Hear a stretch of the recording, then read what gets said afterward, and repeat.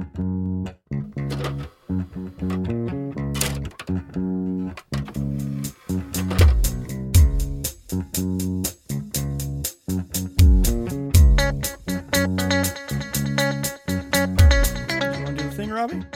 Oh, for the intro? Sure. Hi. Hello. Hello. Hello, everybody, and welcome! Welcome to another episode of The Last Ones In podcast. I am, I guess, the host today, Robbie. I'm with the usual host today, Drya. Hi. I forgot to talk. Yeah. See what happens when you switch up roles? Rude. And always with the established E. Hello. And It's me, the established E. yeah, That's what established is. That's why we call you E. exactly. You're 'Cause You're established. But today, I guess we're starting a little bit more of like a family-oriented month, being November and being Thanksgiving month and everything. I will say I was a bit unprepared. Last week, Dry came to me and he was like, "Hey, I don't want to do next week's movie because I've been choosing movies for like the past 3 months." Yeah, I chose 8 movies for like 4 weeks. Yeah. I chose shorts. You did choose shorts. You did. He also chose shorts today, but mostly to wear. But that's if people knew you. It'd be yeah. very funny. Yeah. Inside joke. However, he said, like, because it's being November, he wanted to be more family oriented. And I looked through my collection of DVDs and I was like, okay, family movies. I have Death Sentence and Grave of the Fireflies. Fuck. Those are family movies. Technically. Technically, I suppose, yeah. But you know, last year we did the dysfunctional family movie, so this year we're doing the functional family movies. no.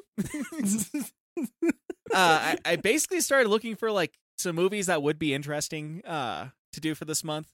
And one thing I ended up coming up with is, like, Dry really likes Wes Anderson movies. And so for this week, I decided to choose the Royal Tenenbaums, being probably like one of, I don't know if it's like his biggest movie, but it was like what kind of put him into the mainstream. And it is very much a movie about dysfunctional families.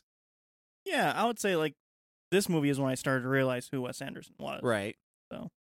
Yeah, I guess a little fun fact that I found out about this is like the first movie that he made dealing with like a whole bunch of A-listed actors and like with the biggest budget that he had thus far. So this kind of pushed him more into the mainstream with it. Yeah, and this turns out to be pretty good timing because Wes Anderson just came out with a new film, actually. Oh. The French Dispatch. So. Which we'll probably cover at some point in time for this podcast. 4 years from now. Eventually, yeah probably. We have a backlog of like, oh yeah, I want to show this movie, but you know, we gotta wait for the right time to do that. Just feel like my backlog where there's at best a movie in there. I know there's at least one. There's one now. Yeah. I found it. But I guess before we get too far into talking about this movie, I should ask, E, Hello. how's your week been? Been doing my game dev stuff. And, you know, so much fun pulling your hair out trying to figure out one thing for multiple hours. Just put in a -0. That fixes things, right? don't know how Yeah, coding works. that definitely will crash your entire program. But, Sweet. So it was something I showed off before, which is I added rail grinding. But the issue was my rail grinding didn't actually like work well enough to do everything I needed it to do. So I had to rewrite all the rail grinding stuff and constantly look up new ways to do it. Oh. And it like works fine now, but I still don't quite like it. But it works better. Still a little bit janky? Yeah. It's looks weird, like, because it feels like rail grinding shouldn't be that hard because you're just like, okay, just stop the player and throw them all across the thing. But I couldn't get it to do that. It's like because I saw the video of your rail grinding, and it looks like it's almost like an ice. It basically was. Like, it would push the player forward. Yeah. But the issue you might have guessed is you couldn't go up very well. I saw that, Yeah. You can go up a lot better now. And it feels a lot better. It still isn't what I want it to be at, but I might just have to cut my losses here until I can do anything. Just really get head down into it. Yeah. Or if, like, I just have time or access to someone who's like, hey, I wrote the rail grinding for Sonic on the GBA. And I'll be like, thank you. Thank you, but no thank you because I don't want it to be broken. I almost Oh, you shush. The rail grinding in those games is really good. That's maybe the only part that works. Oh my god. I was actually gonna say, try and get in contact with like the developer of Line Rider. That's totally feasible, right? It's Line Rider. You never Is played that Line the Rider? snow one where he's like in a... Yeah, where he's like on He's a little like on a sled, little sled and you draw. then you draw a Yeah. line, and he just like rides down the line. You know that game with the line rider. Oh, right. One thing I was gonna say though is, I don't know if you do it, but one thing I heard that some developers do is like the little rubber duck technique. Yeah, like you always have to do that, and it was easier when I was still in college because I basically used my professors as the rubber duck. Okay. Well, because you're like, I don't know what is going wrong, so you're like asking for help. You're like, okay, this, and this, and then you're like, I'm just a fucking idiot. It's because I didn't do this, and the professor's like, good job. All right. Wait, what's the rubber duck technique? So basically, like sometimes you get really stuck on something and you can't figure out what's wrong with it. Do you throw a duck at it? No, so you'll like talk to someone, and when you're talking to someone, you immediately realize the solution in your head. Huh. It's called the rubber duck technique because what a lot of developers would do is they would just have a rubber duck on the computer so they could talk it out with them and then figure out what was wrong. It's like their thing of like, I don't know what's going on. Someone please talk to me. Yeah. Okay. I like that. Yeah, it's a really good thing, but like it was just a matter of sometimes I do hit a plateau of where my current skill level is at and where I need to be at to do a certain thing. Right. And as a game dev, what you do is you just wing it, and it's wong enough right now. But it's just one of those things. Banging your head against something for long enough drives you insane. Yeah. And I didn't even. Oh no, I did have something to show for it. I think I don't remember if I posted it or not, but there's like multiple things of rail grinding, and I don't remember which one okay. got posted. Yeah. The one that I saw was the one where it seemed like you're having trouble whenever it go at an angle to like go up a ramp. Where it, like you said, like going up. Yeah, that would describe both of them kind of. Okay. Like one started off with me also showcasing like wall jumping and then going into a rail.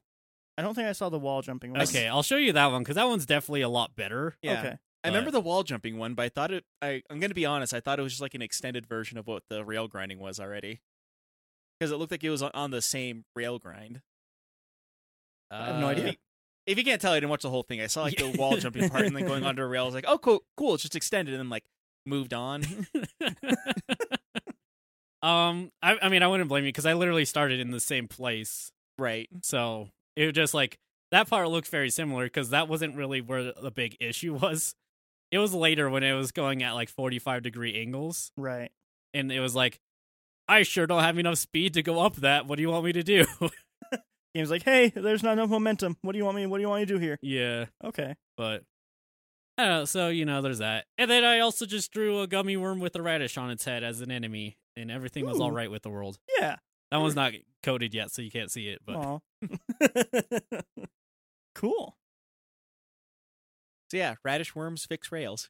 Yep. Yeah. I'm actually just going to replace every rail with the radish worm and see what the player does. Ooh, actually, what if you aren't rail grinding, you're radish worm grinding? Ooh. And it's like really clunky because they're all at different. Yeah, You're exactly. like, it's just like falling down the stairs. You found the solution by finding the problem. There we go. So that's it? Yeah, that's all I need to talk about on the Okay. non-end show. So, usual hostess with the mostest. How's Dry been? Good. I've been doing great, actually. Me and Liz watched all of Ted Lasso in a week, so I'll be Is that talking. the one with the motorcycles? No, that's the one with the soccer. Oh yeah. The one with the motorcycles, I think you're thinking of is Mayans. No, like you said that they went around the world in motorcycle days. Oh no, that's Long Way Round. Okay. Now we're watching Long Way Down, also, and after that, there's Long Way Up. And then long way to the left. I think Long way to the left, to the left, to the left, to the left, to the left. But yeah, watched all of that, and I have a lot to say about that when we do our post credits. Okay. Oh, no. Besides that, this week I've just been planning this Halloween party because spoilers, not spoilers. I don't know. It's not Spoilers. spoiler. It's Halloween. It is the day before Halloween when we're recording this. Hallows Eve, as I think they colloquially call it. Yes, it is All Hallows Eve, and tomorrow is Halloween. I'm throwing a nice, not a big party, but it will be a fun party, I think. And we'll be playing a board game and some stuff. So I've just been planning that all week and trying to get that together. I'm not even allowed to go. Just call in to the place you work. Yeah, they definitely won't be already short-staffed. No, it's fine. It's fine. It We're definitely gonna isn't fire full of... you. They don't have anybody to fire. They can't fire you. There's one employee that actually has that, and I think she's right, though. If they need you more than you need them. But yeah, that's all I've been up to. Okay. What have you been up to, Robbie? So, whenever I walked through the door today, I said today was a day of inconvenience. This whole week has been like a week of inconvenience. Is the Good. car still broken? No, my car's fine now. Good. It wasn't so much that. It was, I think it was like on Tuesday or something this week. My supervisor came and talked to me, and they want to train me on a new machine, but nobody on second shift knows how to run it. So I have to switch around my schedule and like go into mornings for next week. So I'm like in the middle of like messing up my sleep schedule, so that way I could wake up at 4:30 in the morning, so I can be be to work at 5:30 in the morning to learn how to run a machine. Oh, that's gonna be awful when you have to transition back. Yeah. Oh no. But I have a lot going on this week with the podcast and everything, so it's been a little weird trying to get everything together. And then, like I said, I didn't have a whole lot of family movies. Most of the family movies I have deal with like either like great loss or revenge in some way, shape, or form. Yeah. And so I went and I started looking for some, a better movie for this. And I actually got a couple that would have worked for a family movie. I came across this one, though, because for at least in my opinion, this one's probably the least sad out of all the ones that I picked. From the ones you told me, I think I agree with you. Yeah, because the other one was Ordinary People, which deals a lot with like PTSD and like during a time whenever people didn't really take PTSD seriously. And the other one is Riding in Cars with Boys, which Dry doesn't seem too excited about that one. I don't like that movie. It's Have you seen that movie? Yeah, not since I Okay. was younger, but I don't like Drew Barrymore. So I think for me, the reason why I like that movie as much as I do is because like the subject matter is something that's close to me, and like sure. the ending of that, without spoiling anything, the ending of that movie is actually really close to something that happened to me like 11 years ago. Yeah. So I kind of have a soft spot for that movie. So I don't know if that one's sad or just sad in my mind. I remember people feeling very touched when it came out. Yeah. But yeah, I came across this one. Besides that, them asking me to come in the mornings next week. They also asked me to go into work last night because What the fuck is going on over there? oh, end of the month, we need to make more revenue. Can you come in on Friday and work on this thing, please? You sure? Hey, we know you're coming in on Friday in the morning, but can you just stay for 20 hours after that, too? Thanks. Also, there's a cot in the back. If you can't sleep on that, though, that's for my dog. If you sleep under it, that's fine. I was gonna make that joke too. Is like as long as they put a mattress in the corner for me. What is this Japanese game development? It's getting there. Anyways, besides that, the guy that I was working with last night, that was because like they have these parts I needed to get out, and like he was the other guy that was working on them with me last night. We were just like lasering the parts off on them so that way we could send them out to the customer. But and yeah, I get the revenue for the end of the month. But that guy doesn't have a car, so I gave him a ride home last night, which just fine, whatever. Sure. I got a call around like 1 o'clock. Like I went to bed around like 5 o'clock in the morning, and then like 1 o'clock, I ended up getting a call from his dad, his dad's number, and I was like, "What the hell?" I'm like, "Hello," and like, "Hey, I think I left my phone in your car last night." Cool. Oh, cool. Yeah, just I'll go drop it off with your dad because like I guess he wasn't home, but his dad was home doing some renovations to their house. So that took an hour out of my day because Hang on. like. He just took his dad's phone, but still called you like at that arbitrary time? So like here's the thing about that is because like I guess they tried calling his phone, but he like left it face down on my passenger seat, and so like 3:30 in the morning, it's pitch black outside, and so I can't see if they're trying to call the phone because he has his phone on silent all the time. So I didn't know about it, and then like there's only like 3 people, including him, that have my phone number at work, so they had to like call a bunch of other guys today. And like wait for them to wake up and be like, "Hey, do you have Rob's phone number?" No? So, Okay, thanks. but yeah, like that took an hour out of my day today to like just go get that done. And then I would have been like, I'll see you Monday, dude. I don't know what to tell you. Get better pockets. I just mailed it. Take a week and a half. that'll teach you. But yeah, I went and I dropped that off because like he lives like 10 or 15 minutes away from like where we work, but it's on the other side of where I live. So it's like a 25-minute drive just to get to his place from where I live. Did you at least like pick up a pizza while you were out or something? No, that Give was later yourself something because nice. Nope. Okay. because like I went home and like I was like trying to find some more like little fun facts about this movie. And then I guess our downstairs neighbors are complaining about their drain again, so I had to like let in the guy to let him work on our tub before I came here. And then I also ordered pizza for us whenever so, we'd have something to eat while watching the movie. And like around the time I let him in is I went and I picked up the pizza, and there was just a line of like I think there was like 6 people ahead of me at a gas station to get pizza.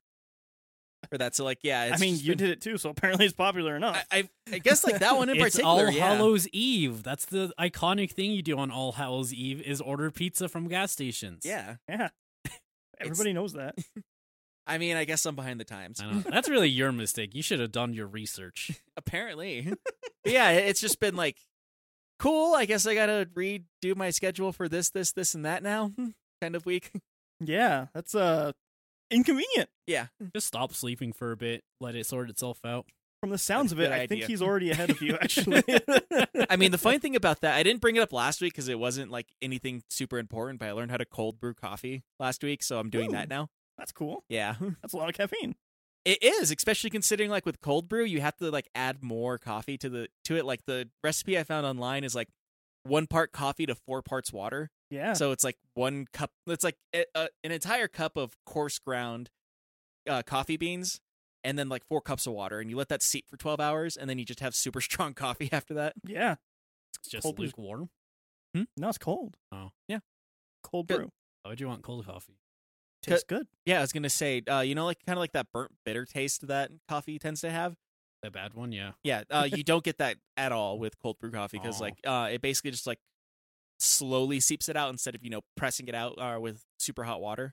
I feel like I would be the judge to that because I'm very sensitive to the taste of coffee. Yeah, you hate coffee. Yeah. I do. Yeah. I will say because like I did bring some of that coffee with me, and it almost looks like milk because it's meant to have either like ice cubes put into it or Yeah. milk or whatever else. And so like I've been like a little bit of coffee, or I want to say like 2/3 coffee, and then like 1/3 mix of creamer and milk with it. So because of that, it almost looks like it's milk because of how white all of it is. But It's milk, but you'd it be like, still did tastes- I leave this in the fridge a little too long? Why is it that color? it still tastes like coffee though because it's like super fucking strong coffee. Yeah, cold brew is great, man. I love cold brew. Yeah. The best way I've been able to describe cold brew is it doesn't have the acidity that normal coffee does. Right. That's the part of coffee I want. No, you don't. I want to feel like I'm drinking an orange, but also a bad orange. Yeah. Also, burnt beans. Also, I love fucking coffee. So. Yeah. I mean, Dry's been into coffee since we were 12, maybe Yeah. even Who younger. gave you coffee when you were 12? The church Why did they give you coffee when you were 12? makes you subservient.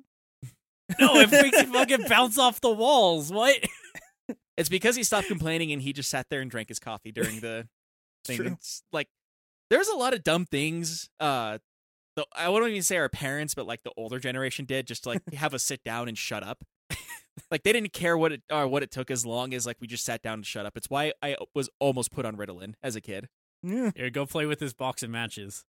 Yeah, Oh, yeah, actually, a few times. yeah. That's not even a joke. That shit happened. Oh my god. They bought you like those 60s science kits with actual like radium and stuff in them.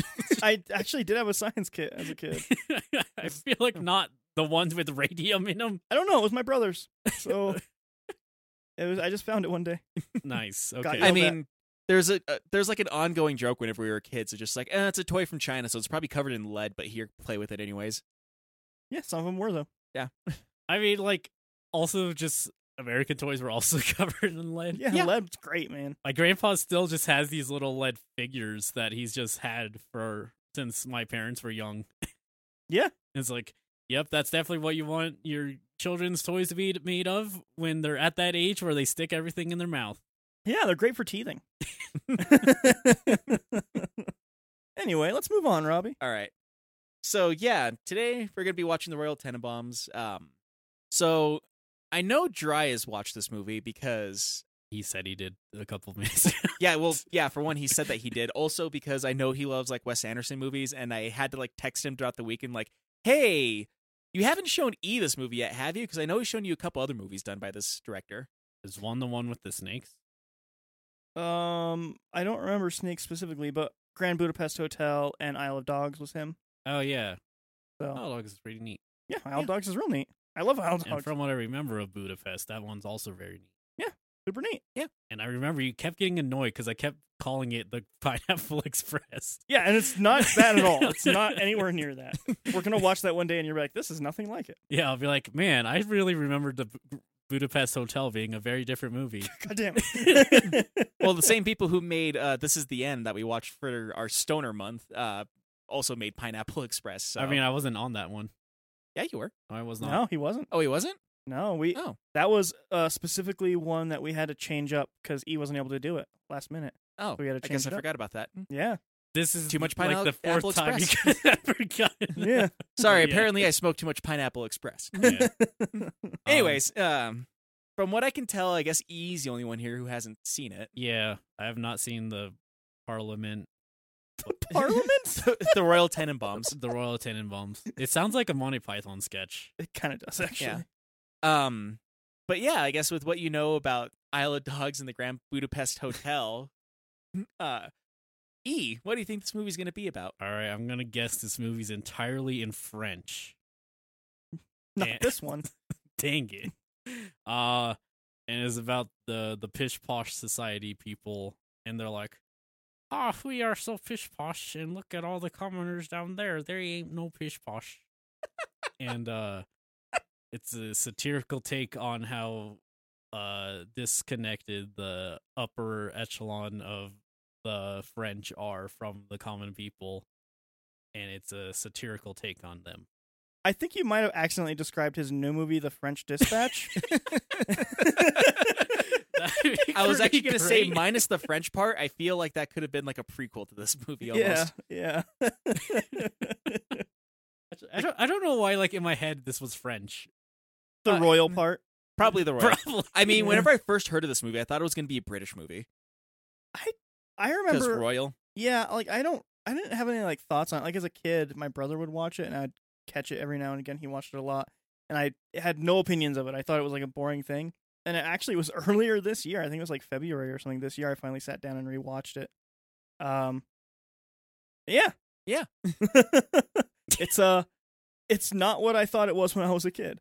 I Why? feel like, I was going to say, I think our tastes have like dramatically changed from when we were kids to as adults. Quite a bit, Yeah. turns out. Not mine. I still love Ed and Eddie's Big Picture Show just as much as I did back then. It was like 3 years ago for you. I mean, as That a movie came out in like 2009. because I bought the Criterion Collection, there actually is like no synopsis on the back of the box for Yeah. it. Because, Criterion Collection. There is, however, an essay inside of the book, but I'm not going to read that because that's going to be way too spoilery. It's just some fifth grader writing about what they thought of the movie.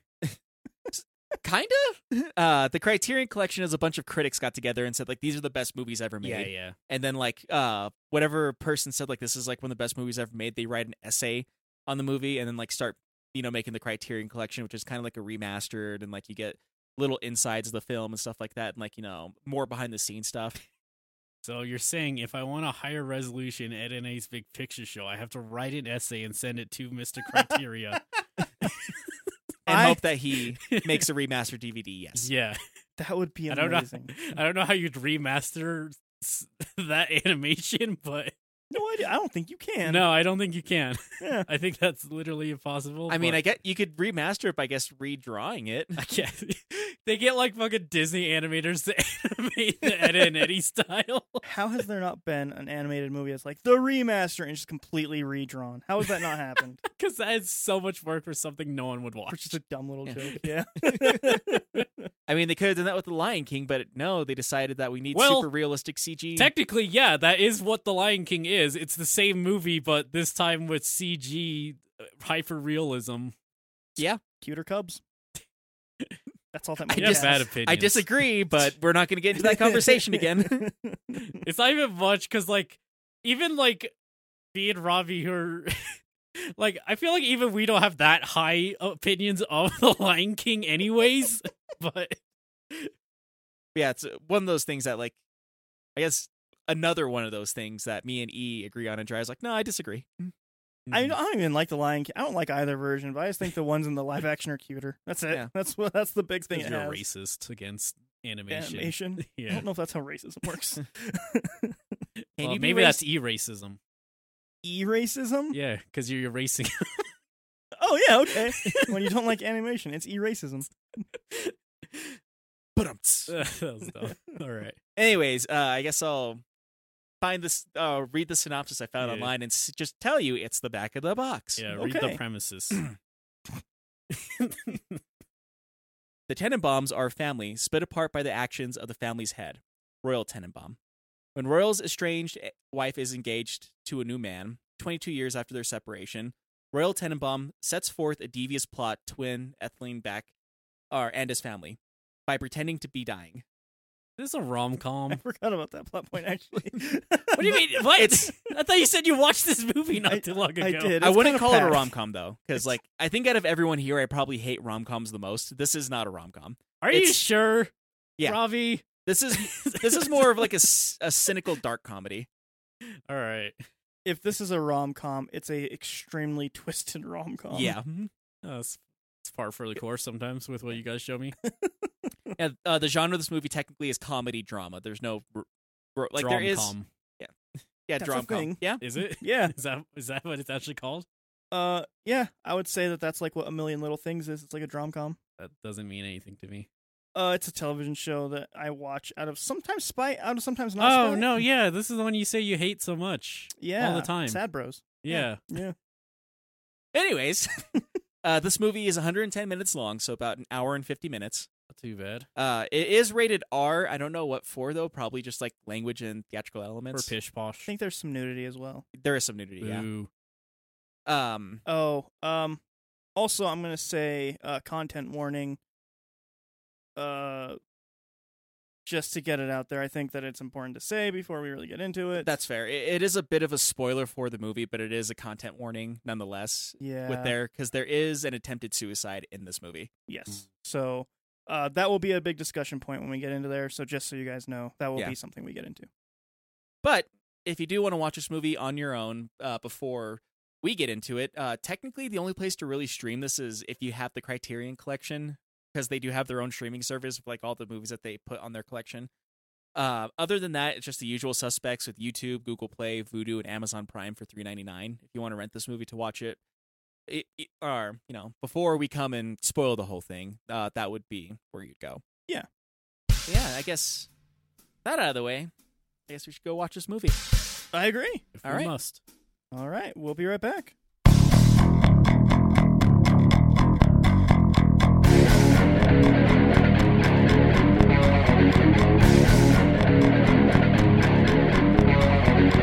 And we're back from watching the Royal Tenenbaums.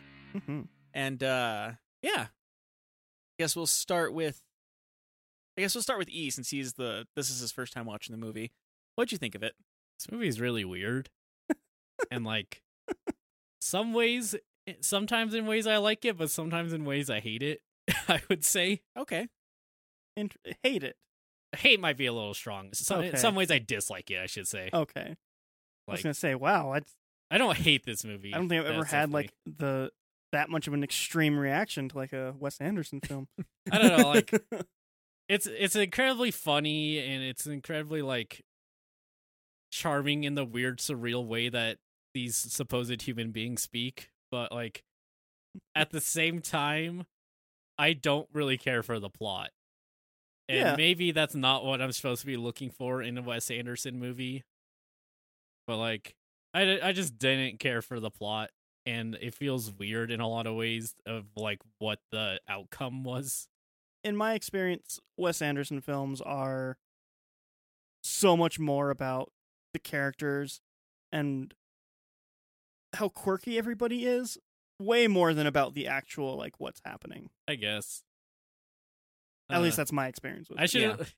It's one of those things like if I just don't really care for where the plot's going, it's hard for me to keep with the characters sometimes.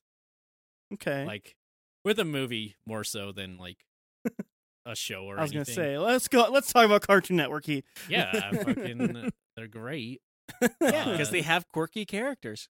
Since the dawn of Adventure Time, they have very much increased their production and started doing more story-driven television series. And furthermore, He whips out a notepad. I've written this essay. yeah, it's only 50 minutes. Don't worry. I timed myself multiple times. Like every video essay starts with. When I was a Sonic's young had a boy. rough transition to 3D. I think that's still the thing that everyone says, even though it's been 20 years. Yeah. It's had a really rough transition, man. Still not figured it out. But yeah, I don't know. It's like a mixed bag, I should say, for me, at least. Okay. How do you? I guess my question is, how does that rank up with the other Wes Anderson films you've seen? I think Isle of Dogs and it's definitely like Isle of Dogs is really like I really love that movie. Right on top. Yeah. Then like there's like a little gap to the Grand Budapest Hotel. Okay. Like I thought that one's really charming and witty. And then there's a pretty big gap to this one, I would say. Okay. Interesting. Yeah. Okay. I don't know. Just like didn't click like a lot of the other ones that quote unquote, the other two I The have other watched. two. But like I don't think it's definitely not a bad movie or anything. And again, like I should have said I hate certain aspects. I disliked certain aspects, but like it didn't like actively push me away. I just was like, all right, we're doing this now, I guess. It's kind of how I would describe most Wes Anderson films, actually. Yeah. Yeah. We're doing this, I guess, now. Yeah, that's my thoughts. Okay. I guess try it. With this being, I guess, the second time you've fully watched this movie. Yeah. Oh, This year. This year. this year. And second time all the way through, I'm assuming. Yeah. What did you think of this movie?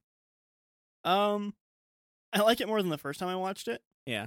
Because I kind of feel like I understood like where it was going with a lot of the things. Whereas the first time I watched it, I was like, all right, this is going somewhere. There's gonna be a big thing, and there's not. It's not a big thing. Yeah. But I think that's fine, honestly. Like, I don't hold that against the movie. It's extremely charming. Yeah. There are some things that I think are unnecessarily awkward, but I do think that that's supposed to go along with the theme of how this family functions. Right. So I also don't hold that against it. Like, I think it accomplishes what it's going for with the story threads that I find awkward personally. But like, I think that you can tell that it's an earlier outing for Wes Anderson. Yeah, this was actually his third film that he ever did. Yeah. I think you can definitely see it's a Wes Anderson film Yeah. with just Yeah. how he frames everything. I mean, the first scene, it's like, okay, Yeah. there it is. Yeah. I think if you had a Wes Anderson film in a lineup with a bunch of other quirky films, instantly you'd be able to recognize it because he just has a very particular flair that he puts with everything. Very particular way of phrasing Yeah. words. Yeah. And he has a really good way of making things feel more grandiose than they actually are. Yeah. Because this story is like such a nothing story. Like, there's no effect on the world. There's barely an effect on the people within the story. Like, it's such a nothing story. Again, that's not a bad thing, I don't think. No. But, like, he's able to make it feel more important than it really, really is. Yeah. It boils down to it's just a story about a has-been family. Yeah. Like they used to be in the limelight and now they're not, and this is where they are. Yeah, that's pretty much this entire story. Yeah. Is that all for the? Yeah, I mean, I like it. Okay. It's not my favorite Wes Anderson. Surprisingly, I think I have a weird favorite Wes Anderson. Maybe not weird, but one that like I didn't even know about until the beginning of this year as well. I went on a whole Wes Anderson kick. it's one that I would actually like to bring to the podcast because I think Okay. I don't know if you've seen it, Robbie. Probably not. Like, I've seen pieces of a bunch of Wes Anderson films. I think this movie was. I feel like as a kid, I probably saw a couple Wes Anderson films, but I think this is the first time actually like the first movie that I like sat down and watched all the way through Okay. of one. But I've seen like clips. I've seen enough of Wes Anderson's work to recognize his work. Yeah. Fantastic Mr. Fox, I think, is maybe my favorite. I of really his. want to watch that so much. I saw like 20 minutes of it when I was younger, and I never managed to finish it. It is like brutally funny. Okay, It is just witty as hell. yeah, I haven't seen that, but like, what's the name of it? Because like Rushmore, one of his very first films, I saw pieces of that. Mm-hmm. Whenever I was younger, I also saw like parts of The Aquatic Life of what's his face? Mr. Porpoise. Zoe or something like that. I've not seen it all the way. I've not seen that one all the way through, actually. Yeah. Still. Man, The yeah. Aquatic Adventures, or nope, that's not it. But Honestly, I think you'd be surprised how many people do really highly rate Fantastic Mr. Fox, and it's probably one of those things we're in very different circles. Like yeah, me being Yeah. in more animation circles, a lot of people really dig that one and think it was a really like innovative like film, especially for animation. Because I think that was Wes Anderson's first foray into animated works. I believe so. Yeah. So like, you got to think, what year was Fantastic Mr. Fox? Like 2014, 2012, something weird. I think it was like 2006 or 2007. Actually, it was Yeah. earlier than 2014 Well, like for think sure. of what like was around then. That was like early mid Toy Story. Yeah, that would have been like- like Toy Story was the biggest thing, and then like the other biggest claymation thing would have been Nightmare Before Christmas, I think. Yeah. So like imagine like all that. It's like, oh look, it's all that Disney Pixar, and then this guy comes out with this weird, gritty, kind of gross looking animated film. a little, yeah. And like it was nothing anyone had seen at the time. It's super charming. Like, Yeah. I think that it's probably his wittiest movie. I Is it think. your favorite animated film? You think probably? No, No, it's not that. I would have a really hard time nailing that down. Actually, what are my favorite- Ratatouille. No, it might be something like Paranorman. Actually, I think that's a fair I have one. a very soft spot for that film. That film is very.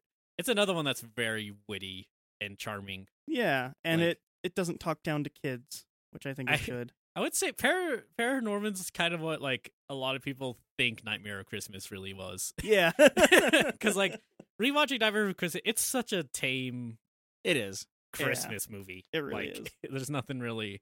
It's not bad or anything, but it's No. like you rewatch and you're like, yeah, Yeah, that was fine. it's completely fine. Definitely drops off in the second half, but whatever. Yeah, but you know, what animated movie didn't at the time? True, and I think that's also like very much a musical thing too. The second half is usually a big drop off in quality, or in catchiness rather. Did you find a year? So, anyways, the movies I've seen like bits of Wes Anderson, like either clips or snippets here and there. Like I walked in on somebody else watching it, and then like went and did my own things. I was like, I don't understand what they're watching, so I'm not going to keep watching it. Jake, it should have been like me, where my father was watching Get Out, and I joined in 30 minutes into the movie and finished it, and I still haven't seen the first 30 minutes of Get Out. It's good. I like Get Out. Not a a horror lot. movie, but it's good. No. Yeah. But yeah, I've seen like bits of Rushmore, the Life Aquatic with Steve Zissou, or Zhao, That is a title.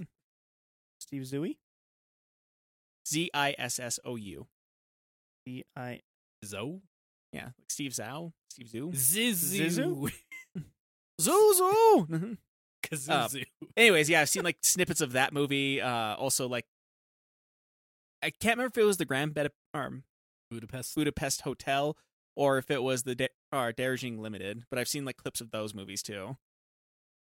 One or the other. I always forget. Budapest Hotel was before we did the podcast, wasn't it? Mhm. It was, yeah. Yeah. But yeah, it's one of those like I've seen enough of his work to recognize his work, but like I think this is the first time I actually sat down and watched a full movie of his. Steve Zissou. Zissou. Sisu. Zoe. A weird name. Jimmy. Not Buscemi. Also Fantastic Mr. Fox was in 2009. Like, that would have been crazy at the time. Like, there wasn't something like that. Yeah, I think it was like I think Toy Story 2 would have been the most recent. Toy Story 3 Toy Story 3. would have been the most recent. That's kind of wild to think about how old Toy Story 3 is now. Yeah, because it came out whenever I was just finishing high school. I remember it very fondly. Not fondly, I guess, because I don't really love those movies. They're fine. Vividly. Very vividly, yes. Just because I'm like, wow, this is completely going along my life. Yeah. I mean, that's the weird thing about Toy Story is that Toy Story, like, we grew up, and so, like, I guess Andy is the main person who owns the toys. Like, we were the same age as Andy for pretty much that entire movie series. Yeah. I mean, that whole era was kind of Pixar being like, yeah, you guys grew up with this stuff, so yeah, here's Monster University. Yeah, well, they're not perfect. That movie's fine. But we're not talking about all those other things. I was going to say, I guess with like my non-spoiler rating of it, I do like it. It is charming. It is everything is very purposeful in a very colorful way. And I do enjoy that about the movie. And then also, like, you do notice things on like second and third watchings of this movie. Yeah. Things that you'd like never notice beforehand, but you also have a better idea of like what's happening and what's supposed to happen and everything else. It almost comes out like a play. Yeah. I mean, but in a good way. I think that's kind of the idea. Yeah. There's the acts and the stuff. So like the whole acts of this was meant to be like almost like watching a book come to life, which is why like you'd have like the narrator and everything for the movie is because like it was supposed to be like the narrator is like kind of whenever like you're reading it and everything that the characters aren't saying but you're supposed to know in the book, like that's the narrator speaking. Yeah, and I think like it pulls that off really well. The first time I watched it, I was like, "Was this based off a book?" Because like that, in my opinion, that's how well it pulled off. That like this feels like there's something more there in a way that's like most book to film adaptations usually do. Yeah, but once again, I feel like that's just very purposeful of this movie. 100%. Yeah, Wes Anderson, I don't think ever has a mistake in any one of his films. No, everything seems very, very purposeful in the way that he does it. Yeah. From the color palette to the actors to what they're wearing to how they're acting. It's like little things in the background of the film. Yeah, or like everything. It seemed like I remember it was George R.R. Martin that said that and I've probably said this before in the podcast that like there's two kinds of writers. There's architects and there's gardeners. And an architect has like a very good idea of what he's building and like he structures it around exactly the storyline that he wants for it. And a gardener kind of just plants the seeds and lets it flow. And I feel like Wes Anderson is more of the architect type. Like he knows exactly what he wants and he does what he can to put it exactly how he wants it on film. Yeah, I would say it's pretty accurate. Yeah. I was going to say enough so, I guess, for like the first fun fact of said movie is that like the house that this is, that where I want to say 90% of this movie takes place, they actually bought a place in Brooklyn, like this little rundown house, and then they like completely just renewed it from the ground up and then painted the walls exactly the colors they wanted to paint it and put in exactly the carpet that they wanted in there and like everything that's in there, like they put in there. It was a rundown little shack that they had that they basically just built up to be what is almost like this house that was like really lavish in the 70s and now is just kind of there. Yeah. It's still there, do you know? Probably. I imagine so. Yeah. I imagine they wouldn't just be like, all right, tear it down. Yeah. I don't know. Some places are weird with how they do stuff. But yeah, like despite everything in that house looking like it's on a set, like that was an actual house that they found in Brooklyn to film all of that. That's cool. Yeah. I like that a lot, actually. But yeah, I think I found that out like watching the special features and like he was talking about like what he wanted for the film and like showing like where he wanted certain shots and everything and like talking about the color palettes of the walls and like where they got the carpet and everything else for it. Like everything, like we said, is super purposeful about it, even enough so that like in the Criterion collection of this movie, which is a great case, by the way. Yeah, it is a pretty good case. I was going to say there's the Tenenbaum house that actually shows like everything in there. I guess whenever him and Owen Wilson, because him and Owen Wilson were the ones who actually wrote this movie, Wes Anderson went to his brother, who I guess does some art, and like they started talking about like what he wanted for the film, and his brother started drawing it out. And a lot of these are like the drawings that they had for the movies, and they would give these to the set designers and actors and everything else, and like this is exactly like what we want in each room. This is the color palette we want for each room. Do what you guys do. Huh. And it's one thing that I did really like is because like he did very much have an idea of exactly what he wanted for the movie, but he also gave his actors, he gave his set designers and everybody else like the freedom to say like, this is the idea that I have for this, bring it to life. And he let them do what they did. Like he wasn't like super management about it. He let the actors work. Like he gave them an idea of what he wanted from them. He said, go ahead and do your thing. And he let them act for that. And then he let the set designers do what they do. They design kind of thing, Yeah. Trust the people who know how to do their job to do their job. Yeah. But that being said, if you actually look through that, there's very like weirdly specific things that he wanted in there. A half-eaten Pringles can eaten by Wes Anderson. That will be on the set that day for unknown reasons. That actually is another thing that he did say too. Is like, he wanted a Pringle can. No. Like, there's like certain things that like he just put on the set there, and like he would sometimes forget why he put it on there, or put those things on the set and stuff like that. But he kind of trusted the direction of like both his set design and like because what he wrote very specifically what he wanted them to do with all those things. And then, like, would look at stuff and be like, I forgot why I wanted that there. And then, like, he would have the scene shoot out and be like, oh, yeah, that's exactly why I wanted it there. I wanted to have, like, I feel like that's just I want to have this little touch to it. I feel like that's just me in life. It's like, why did I put this thing here? I don't know. 2 weeks later, like, oh, right. I put my keys on that. Yeah. Like, I don't remember why my headphones are on this table today. Oh, yeah. Wait, I was going for a walk. Stuff like that. Yeah. But yeah, we should probably start talking about the film itself, since we're talking more or less about the ideas. I want to review the idea of this film. I don't want to. I mean, we'll get into that too. Yeah, we'll start talking about the movie and start getting a rough idea, and then afterwards we'll go into more spoiler territory for it. So, the movie does start out, I want to say early 80s, late 70s, of the Tenenbaum family. And more or less the kids of the Tenenbaum family, and how all of them are very gifted children. All of them are very specialized in like the area that they're in, and to an annoying degree. Yeah, to pretty much an annoying degree. But actually, now I think about the very first thing that happens in this movie is the father, Royal Tenenbaum, sits down with his kids and says that he's leaving, and he asks, like, "Are you and mom getting divorced?" Like, not quite, but she doesn't want me in the house anymore, so I'm going to respect her wishes and I'm going to leave. Yeah. And then, like, did the whole thing that kids usually do. Just like, was it anything we did? It's like, no, it's nothing you did. It's like, well, why do you have to leave then? It's like, well, it's just what your mother wants. Like, she thinks that it's like, maybe sometimes I've been a bit unfaithful. Well, mom says, it doesn't really matter. Yeah. Royal Tenenbaum himself is quite the character in this movie. He's such a shithead. He's awful. Yeah. He's the worst human being. He tries to play off like he's not a horrible human being, but he is. Well, maybe they're just real pessimists. Yeah, there you go. Well, he's not a pessimist. At least when he's dealing with himself, he's not a pessimist. Well, no, but everybody else narcissist. around him, Yeah. He's a narcissistic pessimist. Yeah. Yeah. That's a good way to put him. But after that, it does go into the kids and how all of them are kind of genius, are like they're very specifically good at a certain subject. And yeah, the mother was always like, did what she could to nurture that in her children. So like, just a scene where like a kid walks up, can I have $187? Very write exact. yourself a check. Yeah. Yeah, and he already has a check written out. She just needs to sign it for him. Just like if I just walked up to my parents and asked for $187, they just laugh themselves. They just laugh at me and just like. You know, what my mom would have told me, well, you better go get a job. That's exactly what my mom would have said. Yeah, well, we weren't. Well, here I am with a job, and I still don't have $187. It's the cycle of life.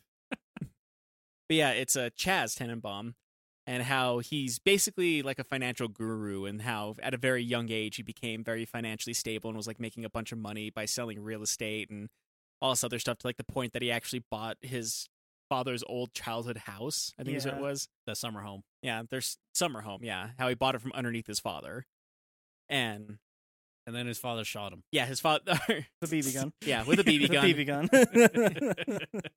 Because they're supposed to be on the team together, but then he's like, nope, there's no teams, and then shoots him in the hand, wherever he got a BB stuck between two of his left knuckles, and which is still there to this day. That does happen, doesn't it? Oh yeah, yeah. Yeah. Whenever I was in, I think the 6th grade, there was a kid that like me and him were messing around. He sharpened his pencil and stabbed me in the leg with it. Still have the graphite in my leg. Yeah. At least it wasn't lead. Yeah.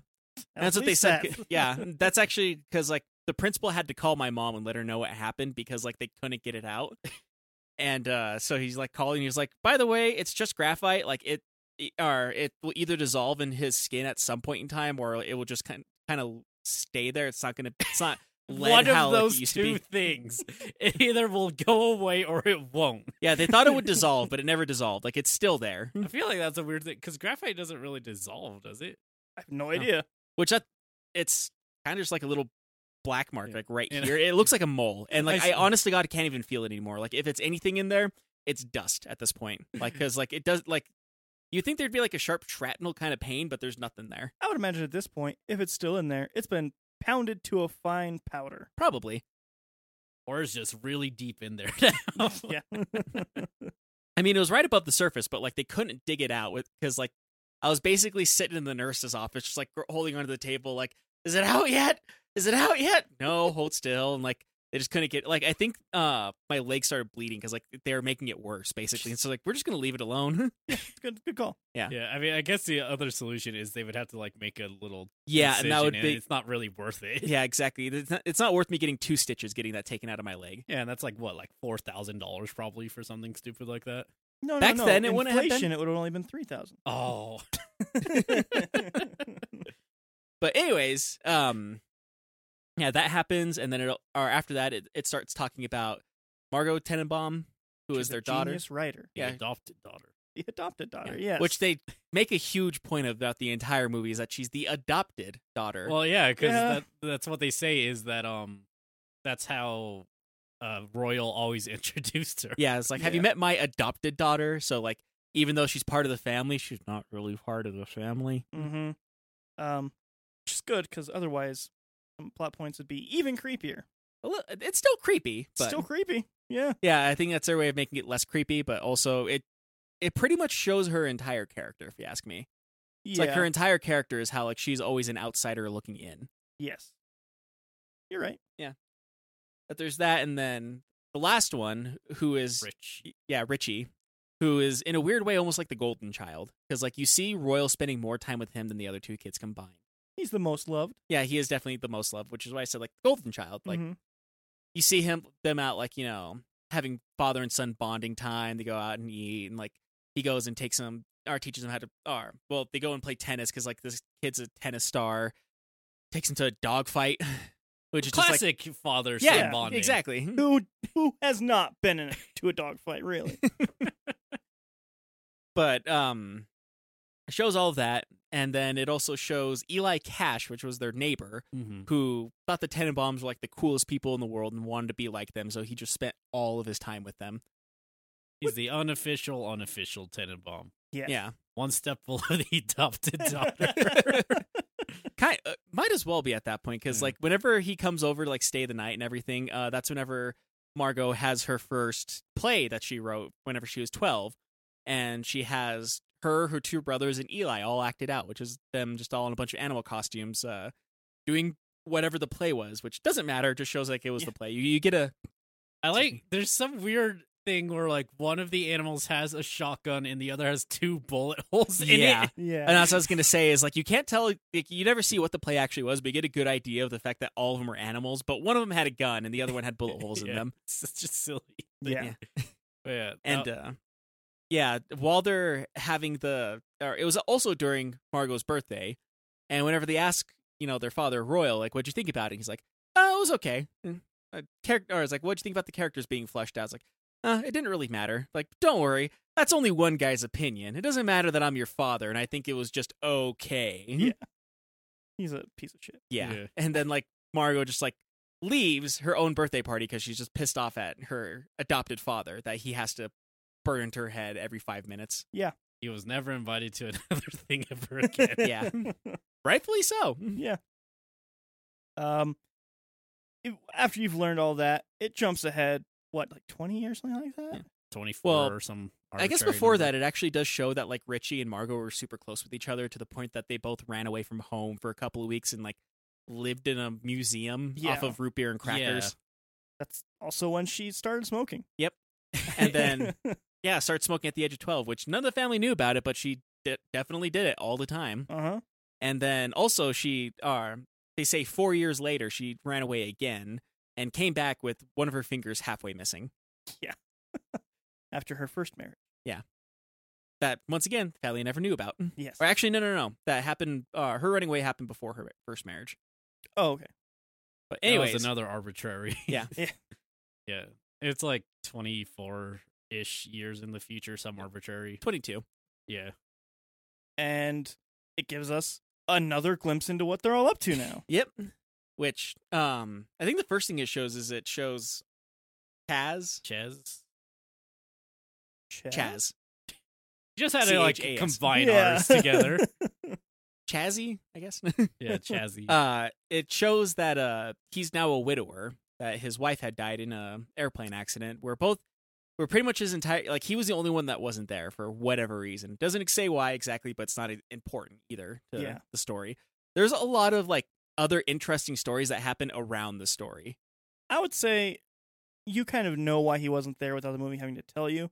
Yeah. Because he's just always so sucked up in his own business. Yeah, and that's the thing. There's like a lot of other interesting stories, like the fact that, like, you know, his wife, 2 sons, and dog were, I can't remember where they said exactly that they were flying, but they were flying over the Niagara Falls or something. I don't know. Yeah, I don't remember. Whenever there was a plane crash, and both the boys and the dog survived, but the mother died. Yeah, you know, and which they seems found like an the dog interesting. a couple thousand yards away or something. Yeah, it's still in the in his cage. Yeah, but yeah, like Yeah. it kind of shows like that would have been an interesting story, but it has nothing to do with the actual Tenenbaum family. So it's just something that happens on the outside. Mm-hmm. It's like a lot of interesting things happening on the outside, but it's not the story that they're telling. So it's just, you know, oh, that happened. Anyways, back to our story. But yeah, since then, Chaz has always kind of been a nervous wreck. Yeah. Kind of shows him in his either very tall house or the apartment complex that he lives in. I think he probably owns it. He probably owns it, considering he's like a financial guru, if anything. Maybe. I just took it as like he lived in a really nice apartment. Maybe. Well, if you could own an entire apartment complex, you could live in a really nice apartment too. I don't think that's how you're supposed to do it. If you, it's not how you're supposed to do it, but I wouldn't doubt it if there was like some, if there were some landlords who just like lived in the penthouse suite of their own apartment complex. That makes sense. Yeah, I would not doubt that at all. Yeah, but anyways, yeah, he ends up like having a fire drill like 2:00 in the morning, and like wakes both his boys up. Kids, fire drill, get up! And like you can tell one of the kids is just sick of it already. Mm-hmm. Was this actually just a thing that a lot of weird fathers did? Because like no, I think this is just because this was like a weird trope growing up. I saw this a lot. Really? Yeah, like I think the first thing I saw it in is the old Tracy Ullman shorts of The Simpsons. Like that was one of the episodes. Weird. Yeah. Definitely nothing that I had ever heard any family member or friend going through. I think the most is like we had random fire drills whenever I was in school. That's about the closest to this. You guys are lucky. We had school shooter drills. We had those that too. Yeah. Oh, okay. We did have those too, but that was I was in high school by the time that became a thing. Yeah. Very lazy shooter drills, I might add. Ours were just hide it against the wall and don't make any sound. Yeah, that was ours. Mm-hmm. Besides that, I remember there was one time like they because they told the teachers they had to start locking the doors to the classrooms, and randomly like the police department would come and like just pick lock at the doors to see if the doors were shut correctly or not. And I remember I was in art class one day, and there's an officer that just like opened up the door with a pocket knife. And like he just opened up, he's like, "Hey, I got it open." He's like, "What?" He's like, "Oh, you guys are doing a drawer, making sure that the doors were locked." Well, I locked it. It's like, "Well, I picked it," and then closed the door. And then like a week. What a great thing to think about, all those students. Yeah. Like, well, if I were the shooter, you'd all be dead. Anyway, you guys have a great day. Yeah, that's pretty much how it went. See, you should have been with my teachers. I had a professor that specifically carried a lighter and aerosol spray in case of this situation. They would So specific. Yeah, like they would shoot fire at the person. I guess that falls under like I'm not allowed to bring a weapon here, so I need to improvise one that with stuff I can bring. I think lighters were also banned, but I think professors or teachers, they were teachers in high school, were allowed to have them. Huh. But anyways, enough of weird American things. Yes. Yeah. Yeah, he has like this weird fire drill just to show that he's like a nervous wreck about like what if there's a fire in the house or something like that, then like what's gonna happen to us. And like the fact that it takes him 4 minutes to get out of the house is too much for him. He's like, well, we all burned to a crisp in there. We can't stay here anymore. Yeah, so he decides it's time for them to go and live back with Oh, was that Yep. this? I thought there was just an off-screen thing that was why they moved away. Nope, No. that's just him feeling like feeling unsafe in his own house, so he decided to go back home because I think it's one of those things of like, whenever somebody needs a place of comfort, they go back to their childhood home. I Generally. couldn't tell you. Yeah. My parents sold ours. Yes, Yeah. they did. Yes, they did. When I was still in it as a child, arguably. Yeah. I mean, to be fair, we moved around a lot whenever I was a kid, but that's neither here nor there. I had several childhood homes. I remember all of them. Yeah. But anyways, Did they all have porcelain dolls in them? Yes. Unfortunately. Wow. Yeah. Anyways, enough incriminating details about our past. Yeah. Listen, I think we all need to say the addresses of everywhere we've lived before. All right. 50. Anyway. Yeah, like he doesn't even announce that he's coming back to his mom's place. He just comes back. He just like walks through the door with all of his luggage. Like, oh yeah, we need to get the locks changed in our house. We're gonna stay here for a couple weeks. What? Like, did you call a lock? Or no, he says we were locked out. Yeah. Like, didn't you call a locksmith? Yeah. Yeah. You packed all your bags before getting locked out? Listen, it's not safe there. We need to live here. Yeah. It's just there's not enough fire alarms or sprinklers anywhere, so we gotta get out of there. There aren't sprinklers here either. Yeah, we'll get that fixed. That's something I always think about. Like, that's just not a feature in houses. No, it's not. No, it is not. But yeah, like does that and like goes back into his old childhood. Like I think that's just what it was. Is like it was more comfortable for him to go back home because the first place he goes is he takes his boys to his old room and sees a picture of his older brother and then flips it around and he's like, "There, now it's my old room." Yeah. Yeah. Can't say I relate much, but Yeah, Yeah. I think you learn a lot about his character very quickly. yeah. Mhm. It's one of those weird things that I guess he did for the movie is like the reason he's always wearing a red jumpsuit is to show that he's just angry at life all the time. It works. Yeah. I thought it was to show he was kind of immature. That too. One thing that I did like about this movie is that the children seem a lot more mature than the adult versions of themselves. Yes, they do.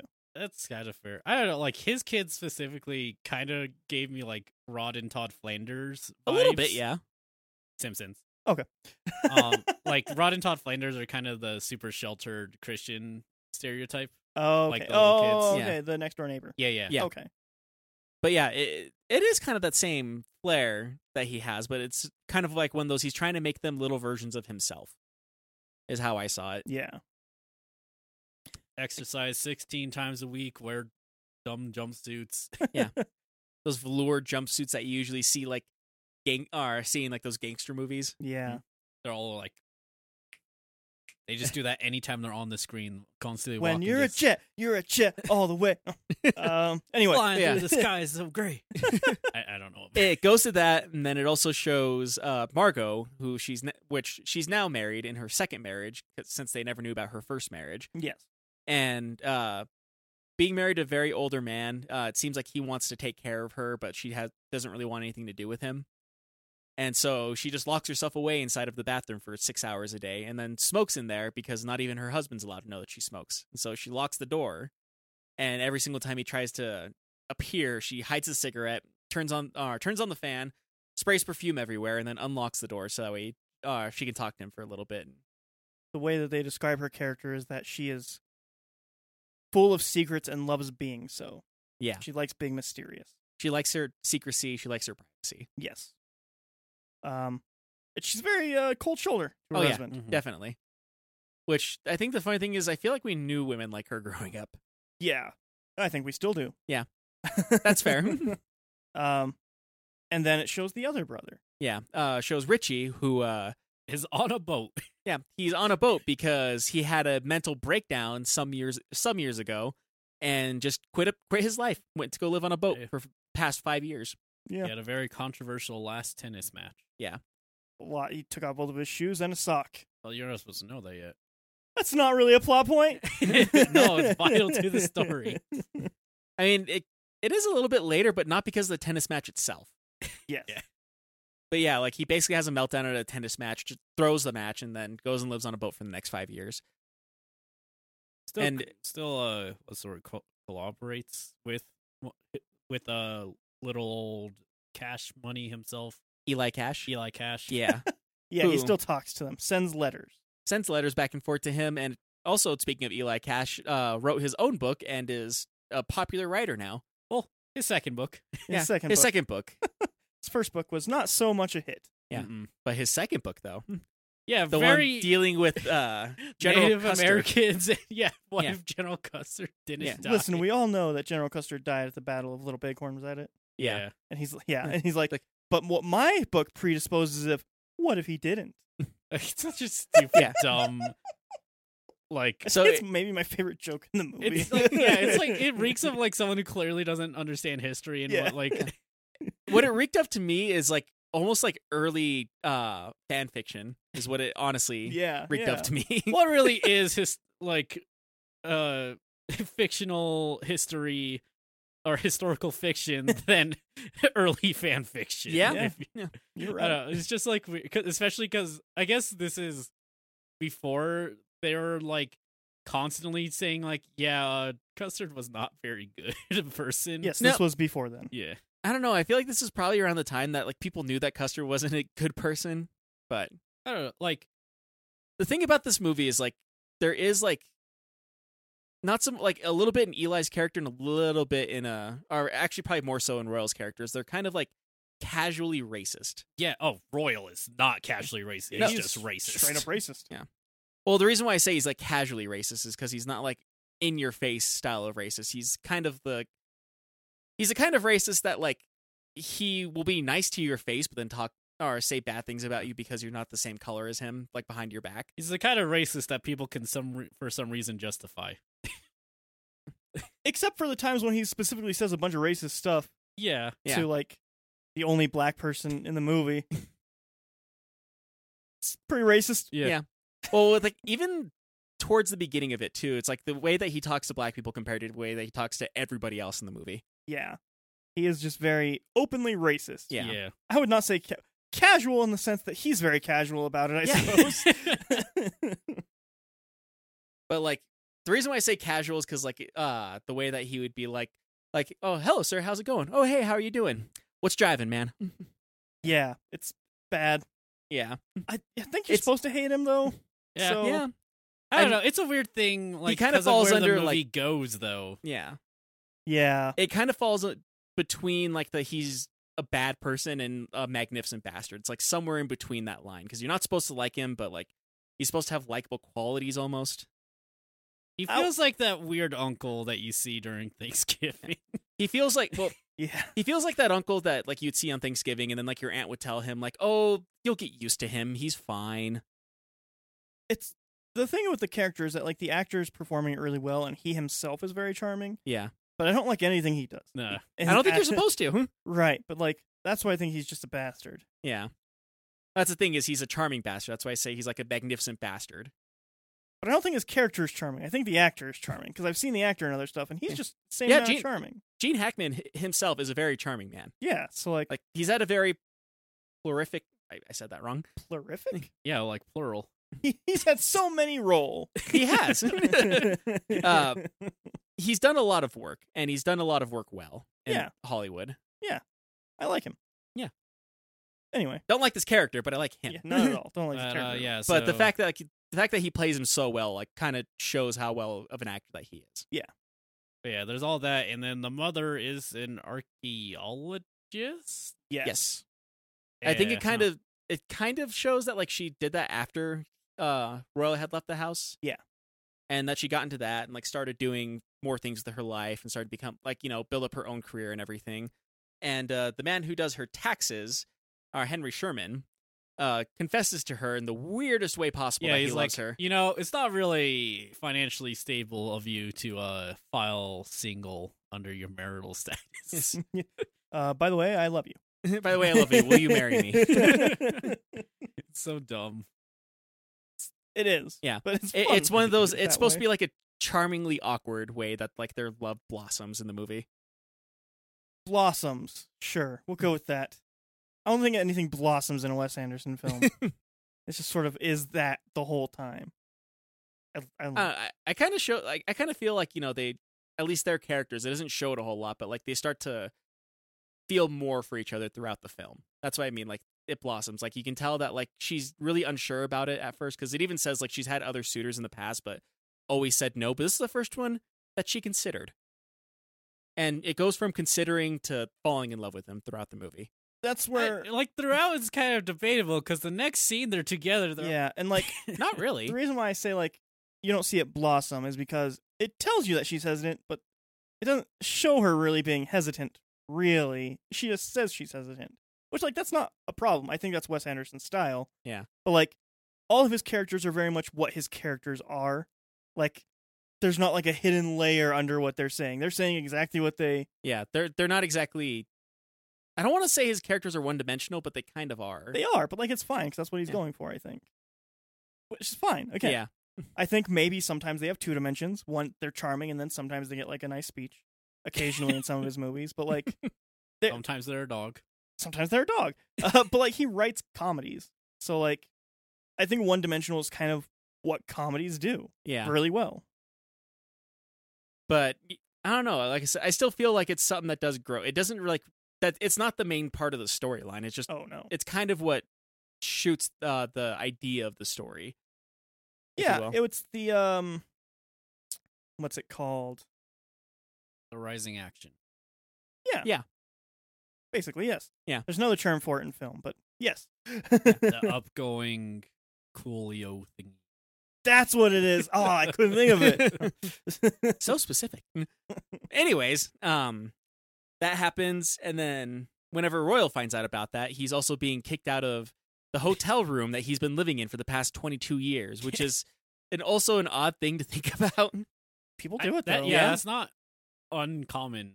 Especially rich people in cities. Yeah. But Trump. Still. What? Trump does that. Oh.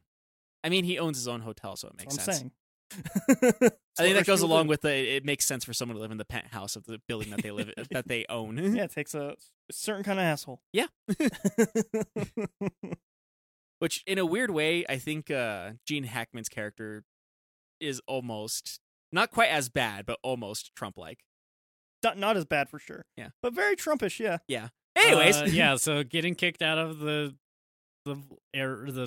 hotel. Mm-hmm. Yeah, and finding out that his wife is getting ready to marry somebody else. I can't believe that. I better go woo her. Wow. Yeah, and it's basically like, oh, I'm going to get my family back, and I'm going to do it my way. Which his way is, of course, cheating and lying his way to everybody's affection. Yeah. And at that point is whenever he sees Ethel, his ex-wife, or I guess still technically his wife, but separated wife. Yes. Estranged? Yeah, strange. That's the word they used on the box. Yeah. But he just like, and he does it in the dumbest way possible. He's like hiding behind her stairs, and like when she comes out, like, "Hey, Ethel." Yes. Oh, I just happened to be behind the stairs. Hiding behind here. Yeah. That's how weird. You're here at your place. And tells like, "Hey, I want my family back." And she's like, "Yeah, you probably should have thought about that 17 years ago when you fucked everything up." It's like, "Yeah, but here's the thing, I'm dying."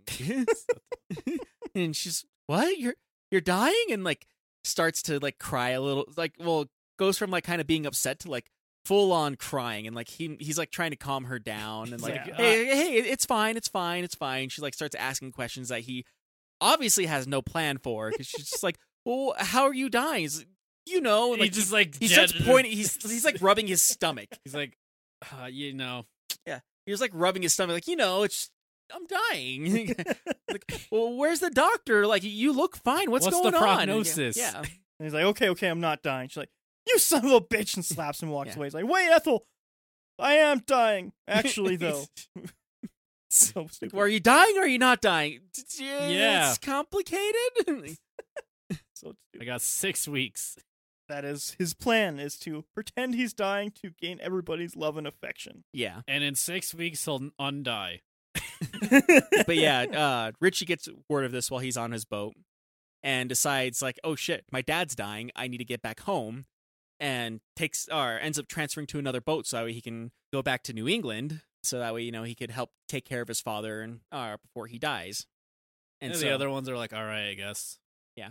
And well, I think Margot like already came back home because Kaz came back home, and she's like, yeah, because she's like, well, he's dealing with some rough times right now. It's like, I'm dealing with rough times right now. Like, how about I move back in with you? Yeah. Okay. Well, it's like, I love the weird, terrible exchange, because her mother's like over there saying like, yeah, I think he's feeling a little depressed. And she's like, so am I.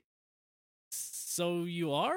Yeah. Like, it's such a like shitty thing that like I can easily see some of the people in my life saying. It's Yeah. like, Which such leads us into the entire family finally living under the same roof again. For the first time in 17 years. Or no, 12.